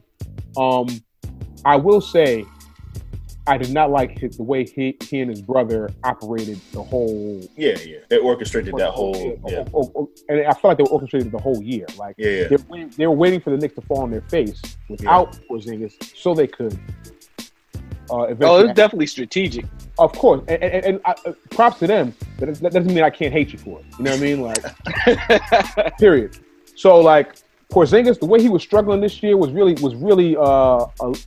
semi-gratifying, so to speak, because he was shooting like 39% from the field. The first 4 months of the season. He got it together after the break though. After the break, he was getting it together. But shout out to COVID. You know what I mean? For saving shutting that down. He's shutting that down. Yeah, because I mean, look, and like I said, I didn't like the way he treated certain situations. Like I didn't like the way he treated certain situations. Yeah. He was always hurt too as well. I'm not sure if he would have been a great number one option. I also think that he was not. I don't think he was really comfortable with KD coming to take his supposed spot in New York City as well. Yeah. Even though I don't think Porzingis can really work as a number one option, and you can win a championship. He's in the perfect spot right now. No question. He is. But I have a theory. If y'all were somehow able to keep KP, I think y'all get KD and Kyrie. I just think that with what was going on, what they were threatening with him going overseas, it would have been a worse PR look for them to do that, take the chance of that, than to just trade him at the time. No, I think because you can't bank on, especially you can't bank on, KD and his emotions and everything. But you just don't know. Like my thing is like if it was all said and done that KD was to come to New York, what the injury is what made him not come? Like, because dog, the whole year apparently. Listen, and I don't believe. And I can pull up the tweets that I was tweeting. I said this. I said, yo, I am not believing that Kevin Durant is going to be a New York Knick until I see him standing behind a podium with the Knicks logo behind him. But but what happened in now what has been a year now, the draft lottery sealed it. When you guys didn't get the number one pick, that changed everything. I don't think that was it. I think he got hurt. He got spooked. Well, and honestly, him being hurt as a Knick, you know how much we'd be hearing about this shit? Like, Kyrie just was out for the season, and it was a story for a half. Kyrie would have been a nightmare anyway. If y'all would have got him, that would have been a nightmare. You understand what I'm saying? So it's like you can't. Being a Knicks fan, you can't win for losing. Like I'm not sure if I would have seen it working out either way with KD being a Knick. You know what I mean? We have a homie that's a diehard OG American fan. The Washington football team. Solid. Okay. Yeah. Okay. They're the only thing I can compare to the Knicks front office. Man, it's tough, bro. It's tough. It's funny because I even thought the Bulls were in bad shape, but it's not even. The Knicks are so the Bulls are an awful organization after. They're awful also. Awful. But at least they've been competitive. At least they've hired good coaches. Like they've been through years. Like they've been to the playoffs many times. They've been a 1 seed. They had MVP. They've been a 1 seed. They had MVP. They had. You don't know what happens if Derrick Rose doesn't get hurt. You don't know. What happens from that. We looked at it the other day. Joakim Noah was an MVP candidate one year. That Rose. That's still crazy to me, but you're right. You know what I mean? You're right. So as bad as the Bulls have been as an organization for the last 4 or 5 years, where they handled the Jimmy Butler and Tibbs situation, dog, the Knicks it's not even close. Like any organization, I mean, we could talk about the Clippers, Sterling Clippers. We'll probably talk about as being an awful organization, but the Knicks have dropped the ball so many times.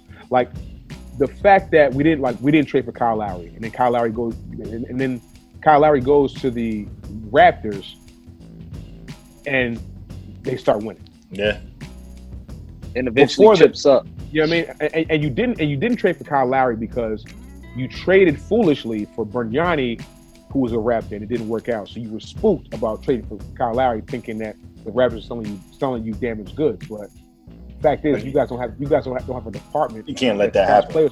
The only Raptor that they want now is Masai. They still stalking him. And that's another thing.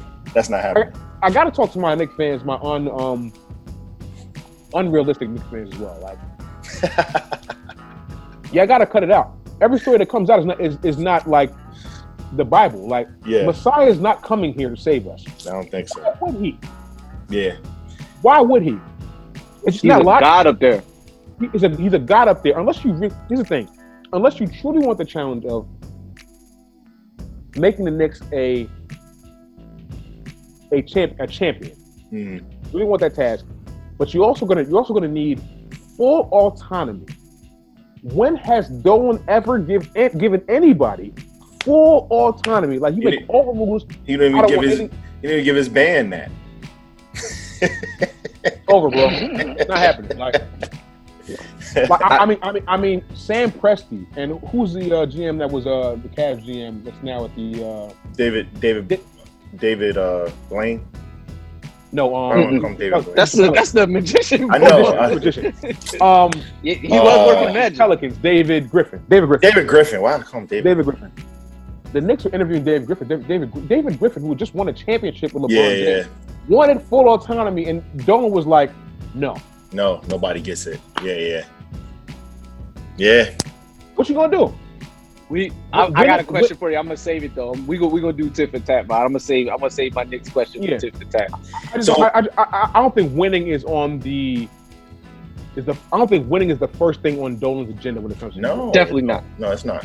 I don't think it has. I don't think it's been winning for years. And he's seen the brand still become more and more viable despite not winning. It's because all the corporations that are in New York buy up all the tickets. Yeah, and they give them to clients, and they give them to family members. They got the crazy TV deal. The tourists still come to New York when they want something to do. They're gonna pay $400. These rich ass people that are coming from Austria, people coming from Germany on vacation here. Because listen, the vacation in New York City, you're gonna need some bread. You better have it. So they spending the bread on the tickets when they come here. The tourists are coming here to watch NBA basketball. It's something that's on their bucket list. Those tickets are always going to be filled, regardless. Yeah, no question. That's crazy. Yeah. Wow. Well, it's tough being an Knicks fan, bro. It's tough. Mellow ball is not going to save you. I know you know that. Listen. Here's what I think the Knicks need to do. They need to just seriously start the process. Completely. Start the process. That's the only way it is going to happen. Yeah. That's it. I mean, they're talking about getting Chris Paul. The Knicks never get people in their 20s. Right. Everybody they're going to get is in their 30s. Chris Paul's 35 years old. I'm 38. You know what I'm saying? Like, yeah, you know how you feel after you get breakfast buckets. So you know how he's feeling. Yeah, and I'm just saying that like you're banking on trying to get this guy who's been in the league for 16 years to come save your and at his absolute best, he couldn't get it done. At his best, it's not all his fault. At his absolute peak prime, he couldn't get it. And I love Chris Paul. I don't think Chris Paul actually gets enough credit. I think he deserves way more credit as a point guard in this league and the things he's done as a point guard in this league than he's credit for. But with that said, he couldn't do it by himself then. Yeah. You think he could be out here with RJ Barrett winning 50 games a year? And I love RJ, but no, it's not going to happen. Yeah, y'all need another maybe 3 or 4 years in the top 3. And they even, I don't know, I just don't have faith in in the top 3, it ain't even a guarantee because It's not a guarantee. It's not a guarantee. Listen, the draft is one big educated crapshoot. Yeah. Yep. For sure. Well, we commend you for being such a diligent and faithful fan, man. We hope that you seeing the fact that you guys were up 2-0 and then Mike said, all right, enough of this. I hope that didn't scar you too much seeing that. It did. So actually, I just got some stats on that because ironically, I didn't even watch Game 5 when I was younger. I was on punishment from something I didn't do stupid in school. I didn't watch the game, but I found out that actually, aside from the layup that Charles Smith blew, all 4 of them, the Knicks also missed 15 free throws throughout the game. So, that'll do it every time. That part of it. Yeah, there's that part of it as well. So. It is what it is. Yo, let me ask you a kind of off-brand question. You might watch it with the Knicks fans. Yo, why did Patrick used to wipe his face with tissue, with Kleenex, yo? His nose every day. He's like everybody else used towels, and Patrick used to just like wipe his face with Kleenex. He used to dap it like. I don't know. That boy was sweaty all day. As soon as he got on the court, he was sweaty. But I fuck with that. That's what I was about to say. Like when you talk about top 10 centers, he's not really mentioned in that top echelon like that. But you feel like he's there though. Top 10 centers all time? Yeah. it's gonna be close, and it's because of what we're talking Wilson, Russell, we're talking Wilt, we're talking Kareem, we're talking Hakeem, we're talking Shaq, we're talking. That's 5 right there. That's 6. 6. Robinson. That's. Don't do it. Oh no! Don't do it! Don't do it, y'all. I know Robinson's gonna be considered. I know. Listen, I knew that was coming. Are you kidding me? My brother's a diehard Spurs fan too. From the rip. And I know people. I know people are gonna put David Robinson. He's probably a better player than Pat. But if they're going head up, I'm taking Pat. That's just me. He's a better player than Pat. He used to eat past lunch, and eating people's lunch wasn't necessarily his forte. Listen, he's one of the nicest dudes you ever meet. But he used to fry Pat. Pat's lucky he missed that finals too. We're not going. I can't do this. I can't. It hurts my heart. But Pat is probably. Does Moses Malone count as a center? Yeah, of course. Yeah, definitely. Then he's better. Moses is better than Pat. He's better. Yeah. Moses is better than Pat. Yeah, definitely. Yeah. But I mean, you can't. Who else you naming after that? We've named 8. You name anybody else after that? Dunk is still power. Dunk is a power forward. So we'll go power forward. Yeah. No, I have him like right there, top 10. Top 10. That would put him at 8, right? 8. I think 8's right. Like people try to clown Pat. They want to clown Pat, and it's all fun and games. He was skilled though, man. Go back and look at the numbers, and then go back and look at the numbers. Go look at the playoff stats. You got a Marty McFly, Michael Jordan. You got to get Jordan out of there, and he's a champion. It wasn't even that. I want you to go look at the players Pat played with through. So Pat had a stretch of 7 years where he was out of the first round every single year with John Starks as his second best player. No, can't nobody tell me about Patrick Ewing, bro. Telling you, like, I'm all set. Like, you nobody can slander that man for me. He had Anthony Mason. These are good, tough guys. But, like, you're going against the fucking Mike and Pippen. Yeah, there's no room for error. There's no room for error. And then they just had the big white boys just will wear them down, man. Luke Longley, Bill Whittington, Will Purdue, they just wear them down. By the time fourth quarter comes through, Mike 18 fouls. 18 fouls on them. You know what I'm saying? Like you like I said, you can say what you want. There's a lot of jokes out there. Miami Heat jokes, fine. Like, that's all well and good too, but Patrick Ewing. Yeah. Can't nobody say a bad thing about that man to me. And one thing I gotta say too, I guess I see your affinity for him, but also one thing that you've said that I think is true for him too. He never got tired on offense.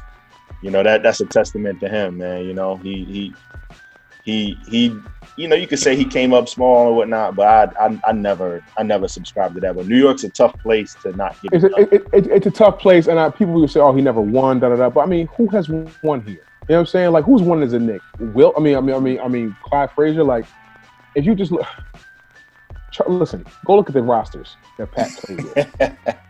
Oh no, they you know what I'm saying? Like, bad. I mean, if you're going up against Jordan and Pippen, it's tough. And I know he got to a final against Olajuwon. You know what I mean? We got John Starks going 2 for 18. Like, it's Shout just out to, you know what I mean? It's just Hugh like Hollins. Hugh Hollins is what Hugh Hollins did. I do appreciate that guy for getting us into. That might be the dude if I saw him in the supermarket. He might be the dude. I don't know if he. Yeah, I don't know if he's with us anymore. I think Hugh Hollins did Hugh Hollins pass? I don't know, but I know he called that was the first year you could get 3 shots off a 3-pointer too. And I knew Hubert Davis was gonna make him because I am a Carolina fan, so I knew he was gonna make all 3. And I was just like, oh man, Hugh Hollins. Interesting. Yeah, man. I mean, like I said, you know what I mean? Just, the Knicks, I just hope that at some point we'll be able to get it together. He passed away, 2013. Yeah. Well, yeah. At some point, I hope the Knicks find their way back to prominence. You watch all 82? I'm sorry? Do you watch all 82 games? It is the only reason why I even have cable. Honestly, doesn't he sound like a man that watches all 82? Bro, like, come on, man. It's complete torture. I don't even know why I do it to myself, but it's literally the reason why I have cable. Like, I need to watch the Knicks. But no, I can get every other game I need to get everywhere else, but I have to. And my wife kills me for this. Yeah, I have to watch the Bears. Have to. So not too much sympathy for you then, man. Sorry. I feel you, bro. It is. Listen, man, we've been talking to Yao G's. We're getting towards the end of our conversation, man. We appreciate you being so gracious and kind with your time, man. Of course. We got a couple more things that we need to do in order to just let the audience know who you are. We're gonna just abbreviate this a little bit. We obviously just throw out some questions. Just to make sure we get a firm idea of who you are, what you stand for when it comes to certain topics, my man. Got you. Let's go. Phil, you want to start it off? Yes. All right. So you making an album, and you can get a single producer, and I'm going to say works of art from DJ Premier. But you're going to say I'm going to say you get a whole list of Pete instrumentals, much like Retropolitan, and I tell you to go to work. What you gonna do? Which one are you gonna pick? I'm going Pete. All right, okay. There we go. I'm going Pete. All right, Pete and Primo. I mean, they're both. The drums are similar. You know what I mean? They're both sample choppers to the death. Like they got a lot of. There's 2 and 3 different samples sometimes in their songs. You know what I mean? Yeah. They're just really great with that. But I think I would say Pete. There you go. All right. When I say when I say greatest Knicks, not named Patrick Ewing, that you had the opportunity to watch. Phil, I'm gonna say Carmelo. I'm gonna say that he's gonna say it was Carmelo. Who are you gonna say? I'm going with the enforcer. I'm going with Charles Oakley. Based on Oakley's behavior over the last 6 months, also trying to denigrate my boy Pat, I'm going to roll with Carmelo Anthony. I honestly have a love-hate relationship with Melo. The great John Gervais told me something that I'll never forget. He said, "You never know how you feel about a player until he plays for your team. Like if he plays for another team, you might like him. When he comes to play for your team, and you have to see him 82 times, yeah, you start to pick him apart and realize what you don't like, and you start to you might not like the guy as much as you thought you did when he but Melo's a great Knick. I can't deny that. Put up a lot of buckets for us. Wish it would have ended better, but it didn't. So I still take a big issue with the way he handled an injury in the All-Star game that year. That was in New York. That shit is unforgivable. But I'm gonna go with Melo. Okay. Phil, what you got? All right, Vi. All right, so I'm gonna roll for Dolo on this one, and then we're gonna get back to the regularly scheduled program because I have to ask this. Yeah, you could have a Knicks championship. So this is the tip for tat. You have your Knicks championship. On the other side, though, you have your Knicks championship, but you can't watch none of the games. You can't watch none of the games at all. You can't go to the parade. You can't watch them, but they win. Or on the other side, you get courtside seats to all 82 games and whatever playoffs they don't. Which one you taking? Man, that's crazy. That's tough. Come on, Phil. Come on, man. Come on, man. You serious? The Knicks are gonna win a chip. That courtside is different, though. So you're saying the Knicks win a chip, and after they win a chip, I can't watch any Knicks game ever again in my life. No. I'm saying you can't watch none of the championship games. You can't go to the parade for that season. You can watch after, but that season that they win, you can't watch none of the playoffs. Like when they go to the finals, you can't watch the finals. You can't go to the parade. You can't get a championship T-shirt. And the other one is courtside seats. Yeah, but it's just the regular Knicks. They don't whatever happened. They're 22 and 6. I'm taking that shit, bro. I need that.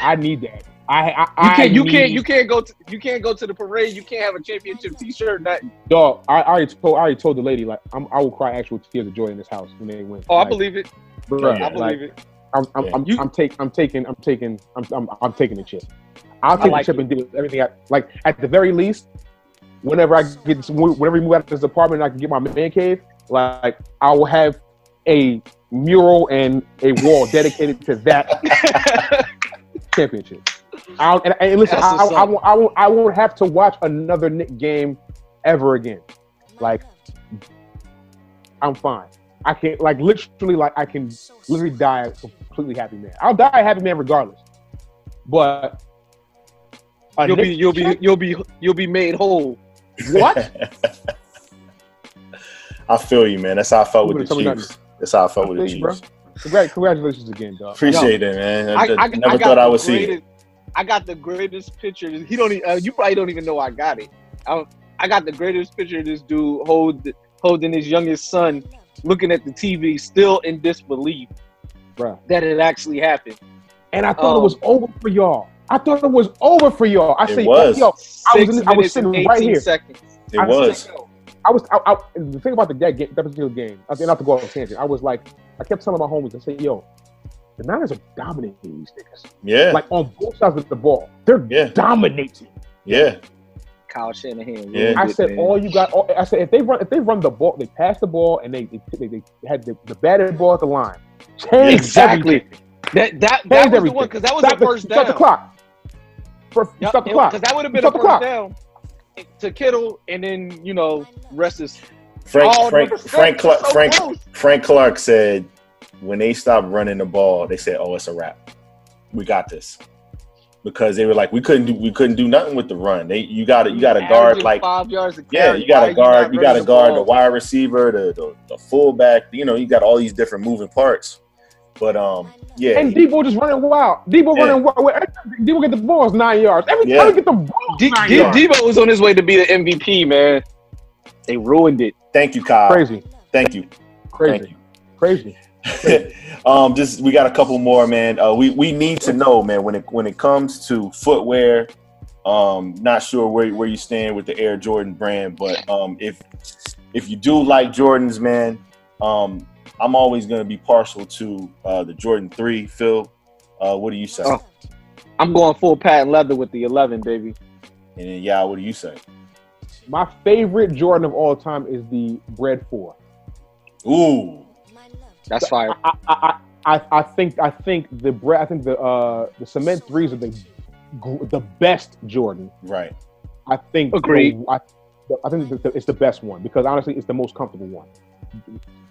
Hands down. Like, it is the most comfortable. The threes are so ridiculous comfortable. It makes no sense. At least for me, as far as Jordans are concerned. But my favorite.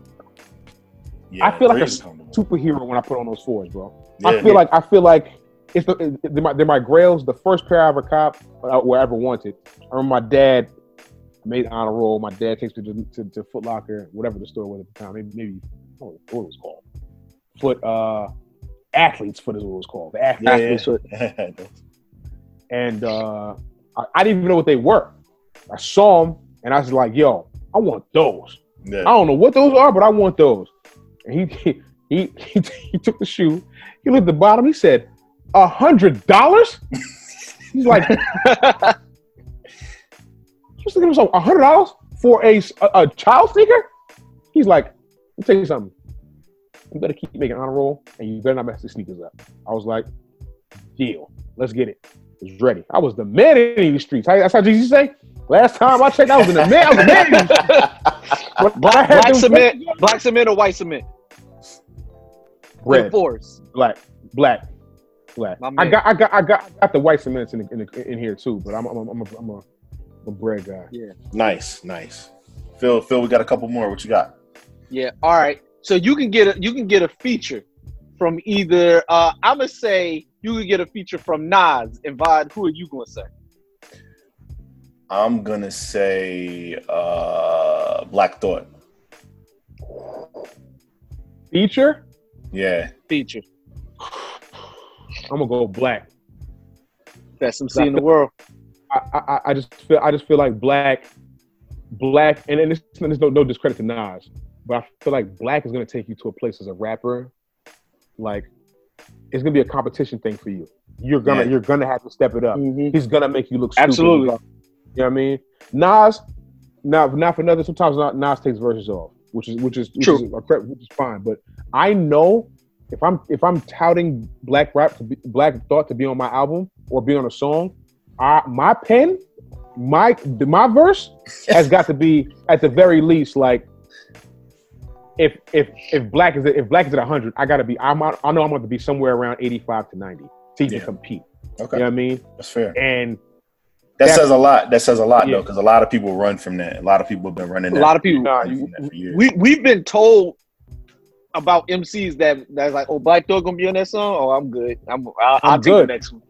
Yeah, because you know what you're getting yourself into. Yeah, like this is not. Shout out to Benny for having Black on his album. Benny the Butcher for having Black on the Plugs album. Yeah, it was a great verse from Black too. Yeah, yes, sir. Let's see. When we're talking about obviously the restaurants and stuff are closed and stuff, but my favorite meal of the day is lunch. Believe it or not. Phil, what's yours?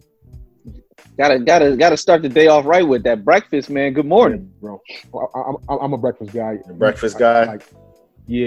Pancakes, crispy edges. You know what I mean? See, that's how you do it, man. Crispy edges, must be in the middle, a little crisp on the little crisp on the edge. When you press the fork down, you hear that one time. One time, oh, you like, okay, man. We about to be lit. We finna be lit, definitely. All right, that's nice. That's a nice little tidbit. Phil, last one, man. What you got? All right. So we are the heat holders, and you always got to respect heat holders. So strictly respect heat holders. Taking it back to the purple tape, I'm going to say Wu-Tang Clan, Ghostface Killer, Vod, you say. Wow. Pound for pound, I'm gonna say Inspector Deck. So you got Ghost, I got Deck. Yeah, who you got? We talking about if I need a verse? If I need no, just who you like better. Meth is who I like out of those two? Just out of the whole clan. Out of the whole. Okay, so oh man, it's tough. All right, so here's the thing. Here's what I feel. I feel like Meth is the best top to bottom rapper in. I think Inspector Deck might have like the best bars though. Like he might be the nicest. Nicest, right? Flow and just those opening lines are just opening lines, bro. He always kills it in the wordplay. He always knows how to finagle the words. Yeah. I'm gonna go Meth. I'm gonna go Meth because Meth is one of my introductions to why I started liking rap too. Nice. So I'll go Meth. Nice. But one of the things that I loved about the verses was, of course, when RZA and Primo got together. But you really got to see how integral Meth was just into that whole, not just just the look of Wu-Tang, but just his verses and just his impact. Like basically, RZA played like. he played like 15 Meth 10 Meth joints. Nice. Yeah. There you go. That's dope. Here you go. That's fire. That's fire. Shout out to Nan, man. Shout out to Nan Lib. We gonna be giving this away to somebody. Yeah, listen, man. We appreciate you rocking with us once again. We've been rocking with Yao G's. By the way, hold on. Let me say. I gotta say this. The name of y'all podcast is so fucking dope, though, bro. Like for real. Like this, Tissue in the Tape. Man, that's if you gotta be an OG to know what that means. Exactly. Like, I'm talking about my old TDKs, like throwing them in. Yes. You know what I'm saying? The Max Cells. You know what I'm saying? Or like one of my mom's gospel tapes that she wasn't using, cracking that open and putting the tissue in to make sure if I ain't had nothing, like when Flex was gone or Red Alert was gone or when Jay and them would bring or what Clue was on, or when Jay would bring Rockefeller to the radio and spit, I had the Tissue in the Tape, put the recorder. You know what I'm saying? That's a must. That's a must. Appreciate that, man. It's much love, man. And much love, man. Just know that not only are we definitely fans of your music and everything you've been doing, but we've been putting people onto it too. And we're gonna let as many people know as we can that, you know, you're definitely somebody people should be checking for. We appreciate. Thank you for MCing, man. Hey, listen, man. Thank y'all for having me. Thank y'all for having a platform to, you know what I mean, me to get some questions or answers off, whatever. Have some good dialogue with some good black men, you know what I mean? Yes, sir. It's important. So I appreciate y'all for having me, man. Good looking out. Man. And once again, thank you for MCing, man. Yeah, man. I appreciate it. I do it for y'all, so you know what I mean? So appreciate that, man. Definitely stay safe out there.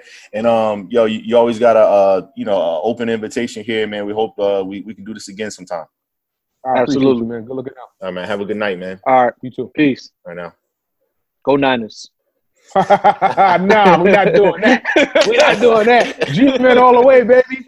All the way. Week 3. We'll check you out. Week 3. Oh, week 3. Checking out. We might have to FaceTime before and or after. Here for it. You know what?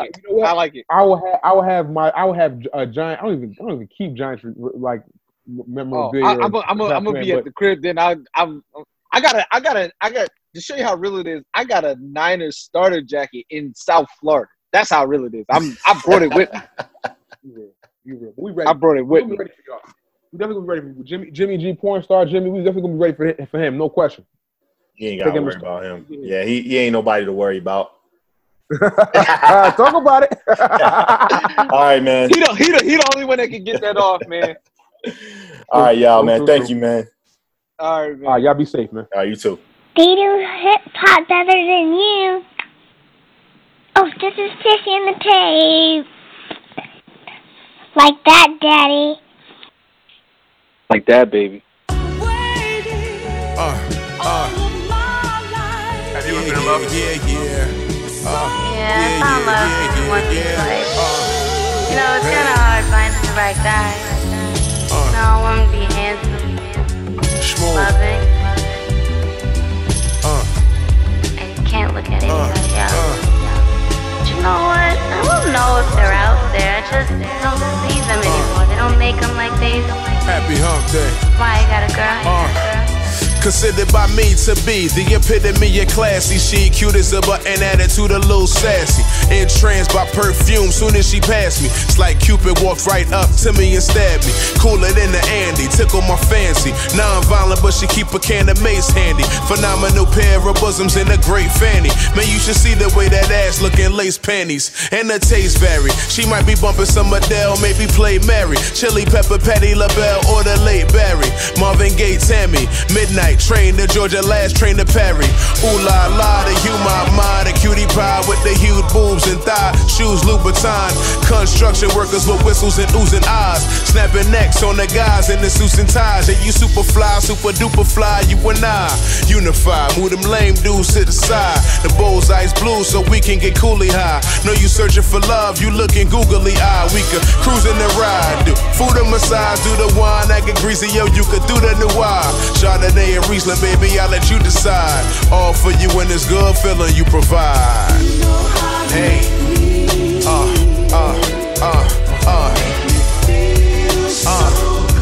yeah, someone you make me that feel can so make you good. You make me feel so good. Not just any good, real good. Yeah. She gets me higher than the finest of hydroponics. Never gets up out of line, never out of pocket. Got her own dollars, no loans or co-signers. Credit score with AOO, she owes nada. Yes, she owes so modest. Work, go to college. Love the way your hair flow, gold Pocahontas. Love the fact she keep her fingers and her toes polished. Got a hella high sex drive, low mileage. So honest, hey, never broke a promise. Smile flawless, her mama was an orthodontist. Hold her own in conversations with Rose Scholars. Never grew up in the project, but she fluent in Ebonics. You could tell that I'm astonished. That's why I'm paying homage. And no, I'm no Adonis, but I think I got a goddess. Whether you say the same Martin, the same Thomas. You something like gin and tonic mixed with the hand and chronic, cause yeah.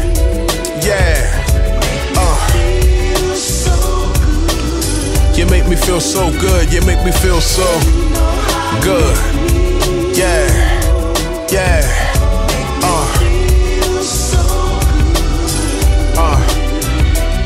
And I'll be rolling over on her in the middle of the night. Home on the lunch break for some afternoon delight. Sets her 20 kegels when she's sitting at the light. Keeps it tight, one of the many reasons I treat her right. I need a light, after a cig gets extinguished, she heads to the kitchen to whip up something delicious. Even does the dishes, then she twists up my swishes. Genie in a bottle, granting my wishes, my bitch is vicious. I'm getting pictures from ex-bitches, she gets suspicious. But mine's a business and dials digits before she visits. She explicit, she exquisite. Exemplifies every single thing my ex isn't. It's deeper than what the people see on the surface. Cause baby, even your imperfections is perfect. My life finally has a purpose. I give you my all because it's worth it and you deserve it. Cause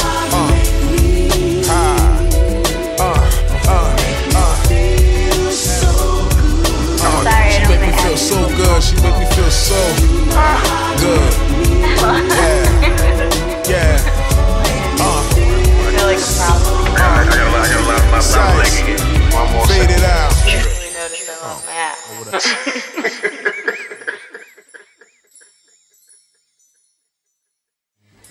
Wouldn't you like to get a little bit more comfortable? Yeah, sure, why not? You know, it's a little bright in here.